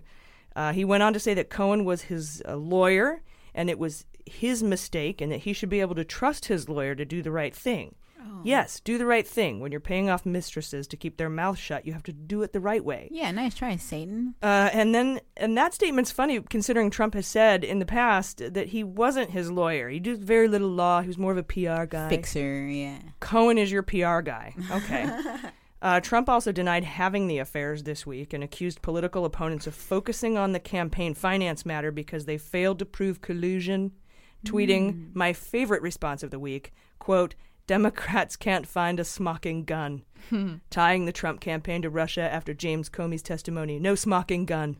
No collusion. So Dems turn to a simple private transaction, wrongly calling it campaign contribution. The jokes write themselves, guys. Somebody's like, "Oh, it's a typo." His supporters like, "Get over it, it's a typo." Twice? a typo twice. I don't think it's a typo. I know a lot of people think that he's just too dumb to know how to spell smoking, but I think he just likes it when he gets attention for typos more than attention for other stories. You're giving way too much credit. He studies his own tweets, though. He's fucking stupid, He likes to repeat his tweets, the ones that are more effective, and he admitted that the ones that are effective were the most shocking. And typos are shocking to people. They're like, how could you? You're the president. And they just like talk about that more than other things sometimes. Yeah. That is an interesting opinion. I disagree with it 100%. It's I think a theory. He's fucking stupid. I think he could be both. I spelled Bush wrong in the 2nd grade at a spelling bee, and I owned up to it because I am a man. Okay? That's all. I spelled it with a C. And like SCH. Oh, interesting. I blame capitalism. But that's beer. Yeah. Right? Thank you. But I was 7, so all the no beer credit for that. And Trump might have the mind of a 7-year-old. You're right about that, AG. But I think he does study his tweets enough to want to repeat things I don't think he sat there and went, oh, look, it's not spelled correctly. I'll leave it twice. You don't think so? Nope. Not one bit. Maybe the Adderall makes him. Also, whatever. We don't want to shame people for being stupid, I guess. As long as you don't also ruin the world. Exactly. That's all we ask. That's all we're asking. That's it. It's very simple standards. I'm kind of a grammar nerd. But grammar Nazi. And that's a spelling thing. So, I don't know. It was twice. There's a little red squiggly line underneath it. Yeah, he might actually be that dumb. It's totally likely. He capitalized it. I like the double. Maybe that's what happened. You know what? I'm going to go ahead and go out on a limb and say, because when you capitalize something, make it a proper noun, which he does randomly for no reason. Yeah. So I think probably smoking gun was capitalized both times. It's not going to give you the red underline for being... Because they think it's proper. Right. Like a name. They think it's a name. Off, yeah. Mr. Smoking Gun. But how do you think smoking is smelled like that? That doesn't even make... Like, Scott-free made sense typo-wise, right? Like, right. Yeah. Who knows Scott-free has one T? Like, a lot of people probably don't know that. Oh, nope. Me neither. You just learned. Yeah. I like the double entendre, too, that he said private transaction. Yeah. That's a fun. private transaction. It's a private transaction. The jokes write themselves, guys. Yeah. What a fool. Trump went, this is the best, he went as far as to say that the prosecutors did not bring the campaign charges because they're against the law, but only to embarrass him. You're embarrassing me in company! You embarrass yourself! So Cohen begins serving his sentence March 6th. Yay. It's going to come up faster than we realize, I bet. Yeah, springtime. Because Christmas is almost over. Yeah. It's practically over. I did find myself a little bit emotionally affected by his statements, I must admit. Oh, Cohen? Not to say I think he deserves any less of a sentence, but that would be such a crazy come to Jesus moment to have in front of the entire nation. He completely did it to himself, but I believe he has legitimate remorse for just... He's probably just like, man, what the fuck happened in my life that led me to this point? It sounds like it. Yeah, to be able to admit that you did that and you were in that place, and he admitted to being weak and blind, had blind loyalty. Yeah. But it's like... An opportunist, too. He's admitting that he wanted the lifestyle, right? It's a part of it. Or is he... I suppose I understand. Right. And I guess I understand it if you aren't a dick when you're doing it. Like...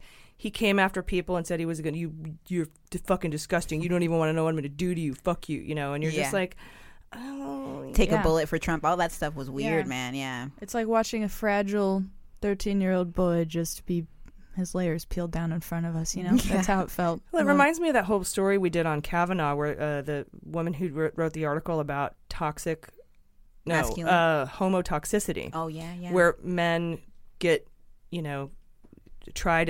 they're more focused on impressing other men by demeaning and hurting other people, particularly women. Right, like hazing kind of idea, yeah. But specifically gender specific. They call it homotoxicity. And I thought that was a really interesting concept. I had never heard that word before, but if you think about Kavanaugh and his buddy high-fiving and laughing at this poor woman who is terrified and violated. Kavanaugh at that moment is not thinking about the woman. He's thinking about impressing his buddy. Exactly. Yeah. I've seen it on minor levels too. Like even, today it's still a thing, I think, within that male culture that's just like, we want to roll our eyes, but it can also get really bad. Like with Kavanaugh, it can be terrible, damaging. Yeah. And here's Cohen, like, walk over and trash anybody and fuck your life up, and I don't fucking care because I'm here to impress my buddy. Right. Yeah. And maybe it's even a people thing, but I love that word too, because maybe that's the bigger issue is the male dominance. But I think that just in general, like I've seen women that like maybe have a certain privilege and they'll just shit on someone else just to get ahead. Like, you're so awesome that you kind of attribute shittiness to like all people equally. You're like, it sprinkles in there. It can happen. You know, Democrats can be taking advantage of things. Women can be assholes. You're not all menning for them. It's very, very nice of you. But the major issue, you're totally right, is the male issue there. But I do think that, I mean, homotoxicity simply means same sex. Right. So it does apply. It goes to either both. way, you're saying. Okay. I'm just saying you're focusing on, the Kavanaugh example or the Cohen example. Misandrist. Yeah. I get that, and as a woman, maybe I'm being biased when I say male is the main issue. But it does seem like, in terms of all lives matter as an example, like sure, everyone's life matters, but then there's the African American area. So I do feel like men have it a little worse when it comes to one-upping each other. 96% of violent crime is committed by men. Okay, so that's what I'm thinking. Anyway, I want to give a shout out to our male allies. We love you and thank you. Women are sneakier. We're a little more catty and social. Oh, with our we stuff. will wreck your life and rip your heart out. More psychological sometimes. Before you even know it happens. We're But not violent naturally, not many of us. No, this is psychological. Yeah, which can be awful too. Watch out. I was going to play Wham last Christmas and like blow everybody's Whamageddon chances. But that's like a lot of people you'd be ruining the game for right now. Yeah, I decided not to. I was just going to open the show with it and have everybody go, damn you, AG. Because I got knocked out this week. Early on too. Yeah, right? Tuesday I was at your show, got knocked out. If you don't know what Whamageddon is, just Google it. You'll love it. You're probably still in if you don't know what the game is. So check that out. You guys, we'll be right back. Hey, Mueller Junkies. Thank you so much to all of our new patrons. You're now eligible to join our closed Facebook group, so head over to Facebook, search for Friends of Justice, ask to join, and answer the questions, and you're all set. And you can now play for points in the Fantasy Indictment League. Just check the announcements section for the pinned post, verify the date, and post your 5 picks. The point structure and rules are all right there in the post. You have also unlocked all of our past bonus episodes. There's over 30 of them now. But you've also unlocked all of our previous book club episodes on Patreon. And you'll receive our weekly newsletter sent in the email address you registered with, which includes photos, infographics, announcements, and my personal research notes. It also includes instructions on how to drop your new private premium RSS feed into your podcast player. We're also working on posting the archive of newsletters on Patreon as well. If you're not yet a patron, you can become one for as little as $1, so head to MuellerSheWrote.com and click subscribe today. And thank you again so much for supporting women in podcasting.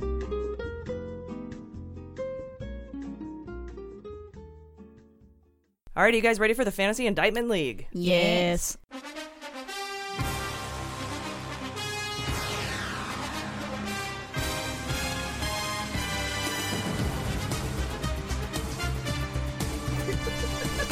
Yes. Sorry. Because Julie's like, yeah.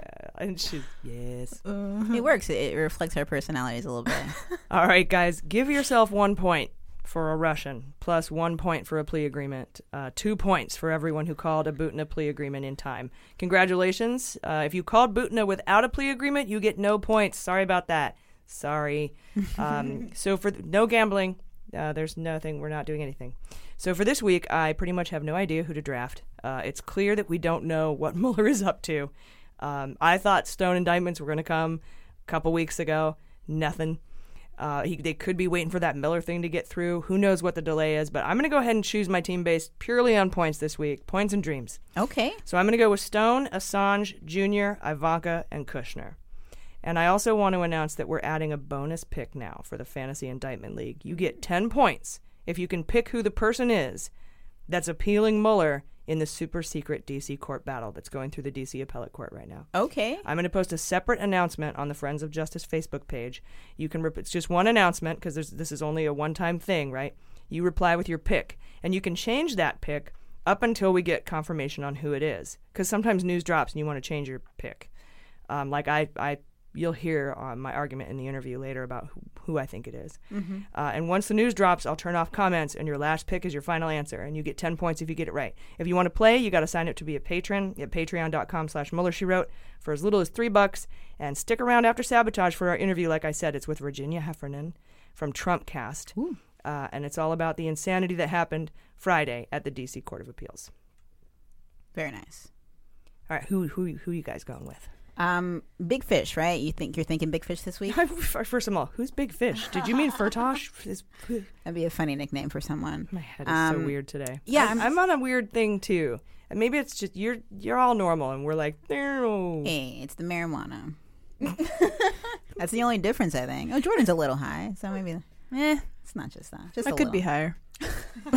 That's my problem. I'm at 0 wine. And it just throws me off. You're sober, yeah, but tonight that'll change. We'll get some wine tonight, I'm guessing. Right? I don't know. We'll see. Okay. We'll see how it For goes. dinner, yeah. Okay, so I'm thinking Kush, Don Jr., Ivanka, Stone, and I can't think between Corsi and Assange. I'm going to go with Corsi. Okay. Yeah. For a plea agreement? No, I wouldn't. Just regular, I would just do a Corsi. Mm-hmm. Yeah. I still think he's going to Nunberg eventually, but I guess I'll keep him off for now. I'm going to go Stone, Assange, Kushner, DTJ, and a rando. Ooh, rando. Yeah. Nice. Maybe wrapped up in the Butina shit somewhere or something. I don't know. Could be. Yeah, I'm allowing Butina, even though it's not a Mueller investigation, because it's Russian interference in the election.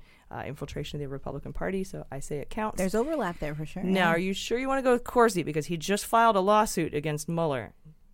So he'll be a little while, is what you're thinking. Well, who knows? Mueller However might just that be pans like, out, well, you know what I got for you? Here's this. Yeah, I was giving you the chance. I was dangling, please. Yeah, Mueller might not wait for that stupid lawsuit to go anywhere. Right. Well, I usually do the randos, and it never worked out for me so far, which means it's going to be your week for sure now.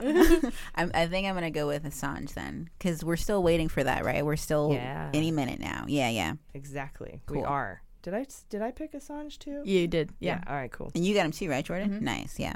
Yeah, because I think that they can actually indict Assange separate from Stone. Just be like person 1, person 2, person like not name him in there or redact the shit out of it. They have a sealed indictment as soon as he steps foot out of that goddamn embassy. I think that he has will a be like, mark on his head. They've got like a guy on the phone like go, and then like unseal indictment, bam, and then extradite immediately. So the that hawk he can't, has left the building. Away. Yeah, they got like a code word for him. Yeah, his cat is just left at the airport alone. The albino mole rat has landed. Ford. All right, you guys ready for sabotage? Yes.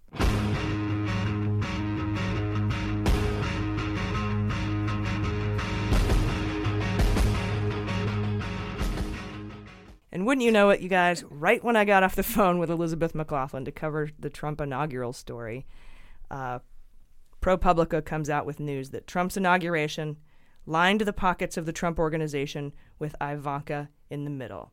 Marsha. So after spending a year wondering where all the money went, it may have gone to Trump, which is probably a crime. Turns out the inaugural fund, run by Tom Barrack, he's the guy who introduced Manafort to Trump, and he's the guy. Yeah, the anti-Barack. Ran the RNC. He was the finance chair of the inaugural committee, and he ran a couple super PACs as well. Mm-hmm. He paid the Trump organization for rooms, meals. The inaugural fund paid the Trump organization for rooms, meals, and event space at Trump's downtown D.C. hotel, according to emails and receipts viewed by WNYC and ProPublica. Further, Ivanka was involved in negotiating the price, and a top inaugural planner emailed Ivanka to express concern that the hotel was overcharging. Trump Hotel was overcharging, and I'm worried what would happen, quote, when this is audited. If they overcharged, that could be a violation of tax law. If you remember from our past reporting, about $50 million went unaccounted for.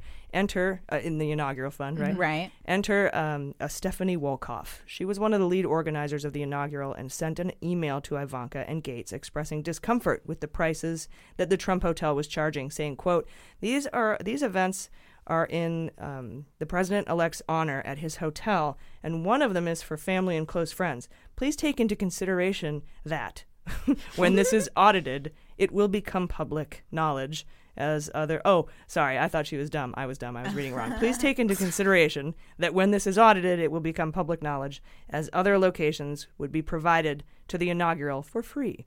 So Wolkoff also raised concerns about spending in a conversation with Michael Cohen, according to the Wall Street Journal's reporting, and federal prosecutors have a recording of that conversation, as you heard Elizabeth and I talking about. It was Wolkoff's firm that took that $26 million payment from the inaugural fund. She's Melania's friend.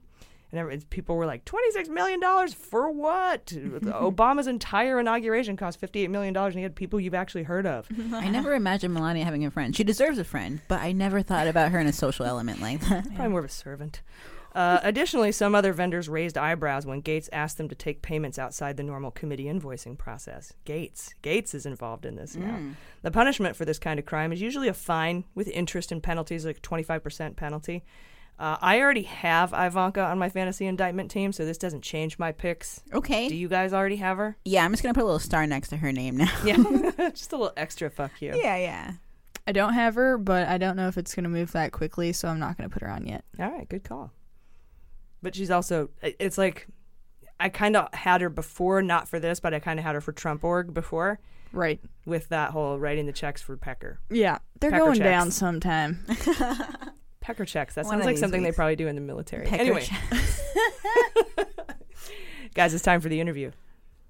So joining us today for the interview is the host of Slate's Trumpcast. She's a contributing editor of Wired and a columnist at the LA Times. She's a national treasure. Everyone welcome Virginia Heffernan. Virginia, welcome to Mueller, She Wrote. Thank you, AG. I'm so glad we're doing this. This is turnabout because you were just on Trumpcast and you were a huge hit. Thank you so much. I had a blast, and I couldn't wait to get you on our show so that any of our listeners who hadn't yet heard of you, although I don't know how that's possible, could check you out, because you and I and there's a whole group of us that have just been following this so closely from the beginning, or at least in the early stages. And I've been dying to have you on. So today I wanted to talk to you a little bit about this super secret subpoena battle. It's been going on. I remember we had a lot of reporting on it when I was trying to be on vacation. I was just looking back. October 31st is when Nelson Cunningham, a former federal prosecutor — is anyone not a former federal prosecutor except you and me? I just think I've decided that that's what everyone is, FFPs. So Nelson Cunningham suggested in Politico on the 31st, 2018, October 31st, Halloween is, of course, an important date to all of us because it was a disaster in 2016, but we won't go back to that. Cunningham suggested that it might be Donald Trump fighting a subpoena from Robert Mueller in the super secret subpoena battle. Yep, and then Marcy Wheeler came out with her article saying, I don't think it's Trump, and here's why. And she was saying that this doesn't actually have the alacrity and speed that everyone thinks it does, because it's going just as fast as Andrew Miller's subpoena case is going, and actually the hearing is a little bit later. It was today, actually, and that one was in November. But she just had a couple of arguments also that if it were Trump, we would have heard about it. It would have leaked somehow because his White House is just ridiculous. So that's kind of what I wanted to talk to you about, who you think it is. Well, let's say there is one person who doesn't leak in the White House who I think about a lot. And he doesn't, because he doesn't leak, we don't talk about him because he's not one of the carnies, and he's Emmett T. Flood IV, acting White House counsel, and also the president's impeachment defense attorney if it comes to that. And he's a very different sort than Giuliani. Giuliani, if Seth Abramson and others are to be believed, are basically campaign flack people for Trump, trying to keep him in office where he presumably is more difficult to indict. So now, is he part of the story? And I think we reported on this too, that when was it John Kelly was subpoenaed and Emmett Flood was like, no, you're going to have to prove that you have to talk to Kelly. And then Mueller apparently proved it because Kelly did go and talk to Mueller. Yeah, so this is like a very proceduralist thing to do. That sounds like Flood. Like he's gonna. I don't know if you've had Ross Garber on your show, but he's sort of the only other committed impeachment lawyer, because impeachment laws, you don't do defenses for impeachments very often. Obviously we haven't had many presidents, so Ross does governors' impeachments, and his point is that where someone like Giuliani either works for no money and it's just the flash, and he's a criminal defense attorney like Alan Dershowitz or or the late Robert Shapiro, just wearing fancy suits doing that, where the impeachment defense attorney works for the people. He's taxpayer funded. His job is to defend the executive branch and the White House against threats to its integrity. And it's at least 25% possible that Flood sees the threat to the integrity of the White House, looking ahead, wondering, is it a greater black eye for the country to have our president, a former president in Supermax, or to have him get off in some way? And I honestly don't know.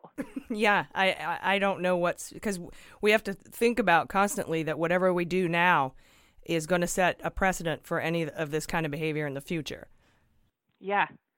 I mean, it sends such a weird, either way, it's a signal. I mean, sometimes I think that it just would be devastating to our sense of justice not to have someone behind bars, and not to have him behind bars. On the other hand, it would be a new kind of humiliation visited on our country that we have to have a felon. You and I are both reporting, and we have been for a while, that we've talked about Mueller needing to interview Trump face-to-face on obstruction because you can't do a handwritten, take-home test like he did for collusion for obstruction, because you have to get at intent, and you have to do that, through a face-to-face interview. And so it's interesting to me that we know that Emmett Flood said no about John Kelly, and that Mueller was able to prove that that's the only way we can get this information, and he won that battle. And now, like you said, I was kind of expecting a Trump subpoena a while back, and that's kind of what leads you down this road again. Do you know what I mean? Yeah, I mean, I think in the Cunningham piece, what he reminded us of is all last summer and into the fall, Giuliani was on television saying, we're talking to Mueller, we're negotiating with Mueller, and, this is all going to work out, and it's a witch hunt, but it also, we're going to put this to rest, and Trump wants nothing more than to testify and clear his name, which is obviously bunk, except that there may have been a grain of truth to the negotiating. I just see it as, and I don't want to assume that it's Trump, because it certainly could be someone else. And as you say, this went down with John Kelly. It could be another highly placed cabinet official. But if it is Trump, there were signs. We used to hear Giuliani talk a lot about dealing with Mueller. Now we don't. And the other part of that that goes to the question of would they keep it secret, is that I think Flood, I'll tell you my fantasy. Flood is, has a PhD in the humanities, which endears him to my heart. He's an actual scholar. He's not his work is on narrative theory. Then at the same time, he's worked for the Clintons. He's worked for Bush. He's a proceduralist. He's an institutionalist. It seems significant to me that he has the fourth after his name, like Mueller has a third after his name. These are, the last of those waspy people that we're supposed to miss now that, George Bush has died. And he's not a reality show person. He's not a World Wrestling Entertainment person. He's scrupulous, and his client are the American people and the executive branch of the United States. And what he wants is a soft landing for all this, so that branch of government that we all have a stake in preserving stays preserved. Okay, that's long data point one. Data point two is there's some evidence that Ty Cobb, Trump's former lawyer in this role, and Mueller were back-channeling a little bit. We have this really weird client. We have this really weird president, and we need to do something about this within the bounds of the law. And I'm just convinced that in some ways Flood and Mueller are collaborating on a soft landing, or at least that's my fantasy. How can we counsel him out? Yeah, that's really interesting, because I was just talking to Elizabeth McLaughlin earlier today about the possibility of Mueller approaching Trump and saying, hey, let's make a deal. You can keep all of your assets, and, in exchange, I get a resignation out of you. We soft land this whole thing. It seems it's in the people's interest. Mueller and Flood are both, they're both paid by taxpayers, and they should want what's best for the country, and I hope they do. God, I don't want him to keep all his assets, though. don't you think it's good for this country to have his assets frozen? I think it's in the interest of the American people, don't you, AG? I do. I would love to take over Trump Tower and just make it a big artist commune. Exactly. Like make it a series of sanctuary towers across the globe for refugees. That's my idea. And taco trucks out front all the time. Yeah. So I guess today at the courthouse, because we had learned back in September, October that the hearing on this secret subpoena was going to be December 14th, and we were all like, "Yay, we're going to find out," because that's a public hearing. And then we find out that that's going to be behind closed doors in closed session. And now we find out today that we had, there were people on the ground all around staking out this courthouse trying to see who was going in and out. And they sealed off the entire floor, and they pushed the press off to one side of the building where they couldn't see, presumably, the entrance and exit. But I guess CNN noted that 10 minutes after the court activity wrapped up, a big black Justice Department car rolled into Mueller's office carrying Dreeben and Ahmad, yes, Ahmad Zainab. These are like the, Beyonce and Jay-Z of Mueller's room. Like Ahmad Zainab, who prosecuted, was a New York prosecutor after 9/11, superhero. And Michael Dreeben, who's just, his name inspires awe in all federal prosecutors. Apparently, he has just this encyclopedic understanding of everything from like maritime law of the 1890s up till how to flip a mobster or whatever. So yes, and so the fangirls, the stands that love the Mueller team were definitely. Had their tails wagging when Zainab Ahmed and Zainab Ahmed, right? Her last name is Ahmed, and Michael Dreeben walked by. Mm-hmm. Yeah. So that just is another point that it is Mueller, and the grand jury was there, maybe not Mueller himself, but Mueller's team and the grand jury was there, and that this is it's so important that this keep under wraps, and that goes along with what you're talking about, how it's just important for our democracy that this entire thing lands softly. Yeah. I mean, our better angels, as who called it, our better angels, Orrin Hatch, it should want, none of us wants to see the executive branch, we don't have, that leaves us a two-legged stool if the executive branch goes up in flames. Like, we don't want to scrap all of this. We really don't. And, on the right, we don't want to turn it over to like a soft coup run by, unelected generals.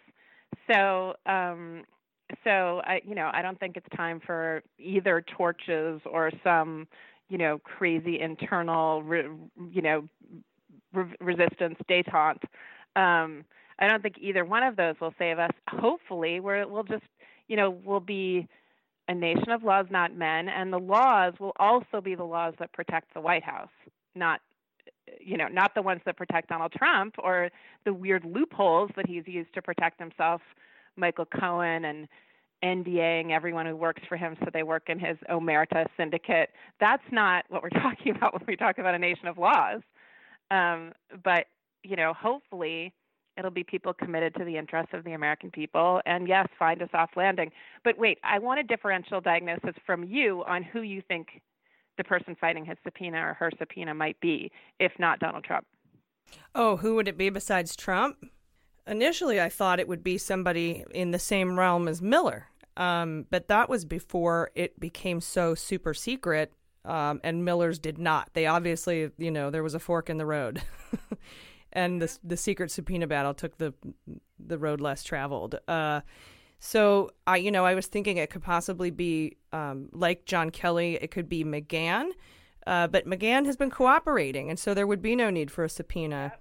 And he's also represented by Burke, who represents Priebus and Bannon, so it's not those guys because they all have to kind of be in agreement in order for Burke to be the lawyer for all three of them. So it really just brought me back to Trump or Pence. Yeah, Pence, right. Can we go to Pence for a second? Because Seth Abramson just said on our show that he thinks Pence is getting off scot-free. I don't know. I'm not sure I know what you think on that. It's hard because Pence has been so insulated from all of this. And the physical manifestation of that came true in that White House meeting with Chuck Schumer and Nancy Pelosi, where he just sat there like Weekend at Bernie's. And unbelievable, that robot face. He did nothing. And that's kind of how that to me is the physical manifestation of his role in this entire Russia investigation. He was the head of the transition team. There is no way in my mind that he could not have had knowledge of Michael Flynn's son, which he refused to answer directly about, having a security clearance request put in, or any of the, and we all know Mueller has all of the transition emails that he got from the GSA because the guy that Trump installed to help insulate them died. And so he wasn't there anymore. I just can't imagine that he has nothing to do with this, and we haven't heard anything, and it's been kept so secret. And that's why I'm like, maybe this is the secret subpoena battle, because that's just all in that super secret insulated Pence world. But I couldn't in my mind kind of connect how Pence would be subpoenaed unless it was about something specifically about Russia contacts core to the Mueller investigation during the transition, or obstruction. Yeah, like the Flynn call, like the Mar-a-Lago Flynn calls with Kislyak, or the freelancing on national security that freestyling on national security that Flynn did while Obama was still president during the transition. Let me remember, did Pence not go to Mar-a-Lago? Was there some ways that he has cautiously kept his Christian distance from things, but we still suspect that he knew? Yeah, from my understanding, he wasn't there. From my understanding, he kept himself far, far away from all of it, physically and, I guess, figuratively speaking. Mother said you're not spending New Year's Eve with those dissolute Mar-a-Lago people talking to Russians. Not my Mikey. But, then there's that other thing where Manafort chose Pence. I mean, Pence, one thing I think we've been seeing a bit of, and I know you've already talked about Maria Butina, I just learned her pronunciation, is the sort of evangelical NRA connection that sometimes Trump is using evangelicals to kind of whitewash him. And it could have been that Manafort, as a savvy political operative, was like, Trump has a weak flank as a thrice married, chronic obsessive adulterer. He's going to have trouble with evangelicals. We need Pence. Or it could be possible that he's just filthy himself in some level, like the Falwell kid or, some of the gang at Liberty University. So he was easily bought or bribed or blackmailed. Yeah, or, maybe he was part of the RNC hack, or perhaps, he took Russian money. I think there's reports that his brother did in Indiana. I mean, I really just don't know. This is the one part of the investigation that they've been just able to keep under wraps. And so that's why I'm like, maybe it's Pence. But I think I'm kind of, but I can't make that connection, that subpoena connection with Pence. But, other than those two things I had mentioned, obstruction and Russian involvement in the transition, during the transition, which Mueller would have and Mueller would know, and so that could be it. But that whole your whole idea about it being Trump and having Bob Mueller wanting to work with Emmett Flood and others high up in our government to make sure that this doesn't crack the democracy wide open is a very good point to take, I think. I will say that the other thing I've learned from the impeachment defense lawyer Ross Garber is the first thing you want if you're defending, if you're standing for the office of the governor or the office of the president, the first thing you want to do is make sure your client does not testify, or the occupant of your client, which is the White House itself, doesn't testify, because politicians lie, and they also, every one of them, but most notably Trump, think that they're so charismatic that they can manipulate prosecutors, which, all of us would love to see a showdown between the infinitely not charismatic Donald Trump and the infinitely rational Robert Mueller. Like, you just want to see them across from each other and Trump try to squirm his way out of it. It'd just be very satisfying, I think. I just feel like Manafort or Mueller would just stare at him. Yeah. I don't think it would be like a Nancy Chuck discussion. It would just be him like letting him go until he shuts up, and then maybe saying something of import, and then just staring at him like, you are just a buffoon. I'm not sure. I'm glad you brought up Nancy, though. I mean, I don't want to turn the tables too much, but Pence, if we're talking about Pence and the you know, I guess fairly marginal possibility that he'll be out too with Trump, that would leave us with President Pelosi. Do you ever think about it? I do, but I can't figure out how it would be possible that both Pence and Trump would leave office at the exact same time in a manner in such that Pence wouldn't leave first and Trump would get to appoint another VP or vice versa. It just seems like, how would they both leave at exactly the same time? Well, she definitely seems to be suiting up for some moment in the spotlight. For something. That coat was fabulous. I want one. It really was. They're reissuing it from Max Mara. Oh, well, I have to get one. Yes, the Pelosi coat. Totally. Oh, it's going to be like $8 million. Watch. I was just reading up on Nancy Pelosi. Did you know her she's the first Italian immigrant to, be the House Speaker, first Italian American of either gender. And she also is, her mother is from an ancient Italian family of knife makers. Like, they make the best knives. So I feel like she is ready to shiv. That's what I take away from that. That's very symbolic. I love it. All right. Well, I really appreciate you coming on today, talking to me about the super, super secret subpoena battle. It's been killing me, and I was so sad to learn that today's proceedings were going to be behind closed doors, and they seem to do a good job of hiding it. But we do know, I think we can all know, and we've kind of known this from Politico reporting, that it does have to do with Mueller and his grand jury. So we'll keep an eye on it. Presumably, we'll figure out what it was, unless it's all subsumed in this, plot to, create a soft landing for everything. Who knows? But tell everyone where they can find your podcast and follow you on Twitter. I am at page 88, just page 88, and Trumpcast is followable at Real Trumpcast on Twitter. All right, great. Well, thank you again, everybody. Virginia Heffernan. Thank you, AG. All right, guys, that is our show today. As always, with all of our interviews, you can hear the extended versions, the Supermax remixes, the EPs, by becoming a patron, going to patreon.com/Mueller, She Wrote. Any level you subscribe at, you're automatically, you get access to those bonus episodes. You unlock all of the past bonus episodes. You get newsletters with the show notes, my research notes. Like, it's legit. It's not. I like it. It's dope. Yeah. So yeah. Also, leave us a review on iTunes, please. Oh yeah, and subscribe. We've been getting some great ones. Yeah. Oh yeah, we should read some of those. It's like when we don't have so much news. Oh yeah, good point. Today's a really. Yeah, like when the Mueller investigation's all over, we'll just do nothing but read reviews. A whole episode of just reviews. That's just jerking ourselves off at that point. If there are any trolls listening, please leave one, because that's where you really shine. Oh gosh, and then we get a lot. See, we tell our fans that we like the one reviews, and then they actually do give us 1-star reviews, and it just breaks my heart. So maybe we shouldn't tell them we want it, because they'll do it. No, in fact, the reason we read the 1-star reviews is in hopes that you guys will go, fuck that, and you'll go and leave nice reviews. Which happens too. It's been happening more lately. Because that's what I do when I read shitty reviews of stuff that I love. I'm like, no, I'm going to counter. Yeah. We're really pulling back the curtain here. Yeah. Uh-oh. You guys know it all now. How tall are you, Jordan? 5'10". There you go. Oh, wow. Thank you. She's the tallest of the three. Yeah, with my fro, I'm about 5'10". Yeah. Hell yeah. Dude, we're tall ladies. Yeah. Woohoo. How tall are you, AG? 5'7". Now everyone and 3 knows. quarters. All the dots 3 quarters, really. 3 quarters, yep. If I stand up straight. Mm-hmm. Cool. Anyway, we're gonna. This has been a really enlightening wrap up. Oh yeah.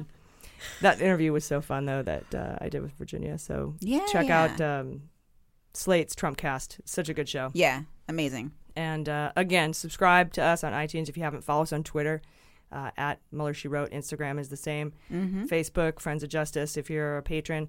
I don't really have anything else to say. Do you guys have anything else to say? We love you guys. That's true. We do. We really do. You're the best podcast audience in all of podcast audience history. Yeah. Keep sending Mueller good vibes. Yes. And thoughts and prayers. I think that's really what's getting this your Mueller done. candles. Yeah. Yeah. If anyone wants to send him some Rancho Gordo beans, I'm sure he'd be really into it. Mm-hmm. Oh, we should have a big bean feast after this. Invite Mueller. Yeah. Yeah, I think that would be. Ooh, you know what? No beans. Can I do lentils? Well, I'm not eating them either way. I just want to be there for the festivities. You're so funny. These are like the best beans in all of the land. I bet. Yeah, I do believe you. I imagine that at some point we're gonna have like this put some beans on it, and you pull like this lever above your head, and like just a whole giant like Double Dare 2000 or whatever, just a bunch of beans. slime. Yeah. Mm-hmm. If And Trump, we're buried. yes, if Trump gets impeached, will you eat vegetables? I will do that if Trump gets impeached. Hell yeah. Guys, let's get Jaleesa healthy. Yes, this is the whole reason to do this now. Yes. If he gets impeached, I won't die young. So that's a good cause. Yeah. Keep Jaleesa alive. Impeach Trump. You guys, this has been awesome. Please check out our bonus episodes this week. We've got one chapter left of the MSW book club, so check it out. And then we're going to move on to McCabe's book when it drops in February. It's going to be awesome. Thank you so much for listening. I've been AG. I've been Jaleesa Johnson. I've been Jordan Coburn. And this is Mueller, She Wrote.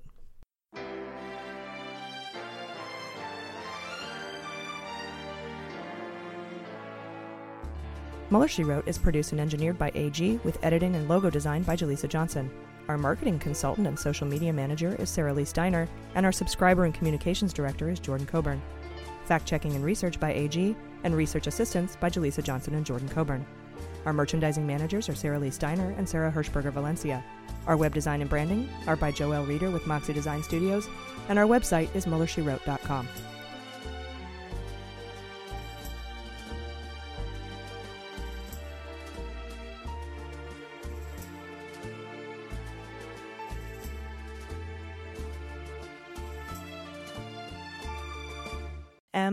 MSW Media.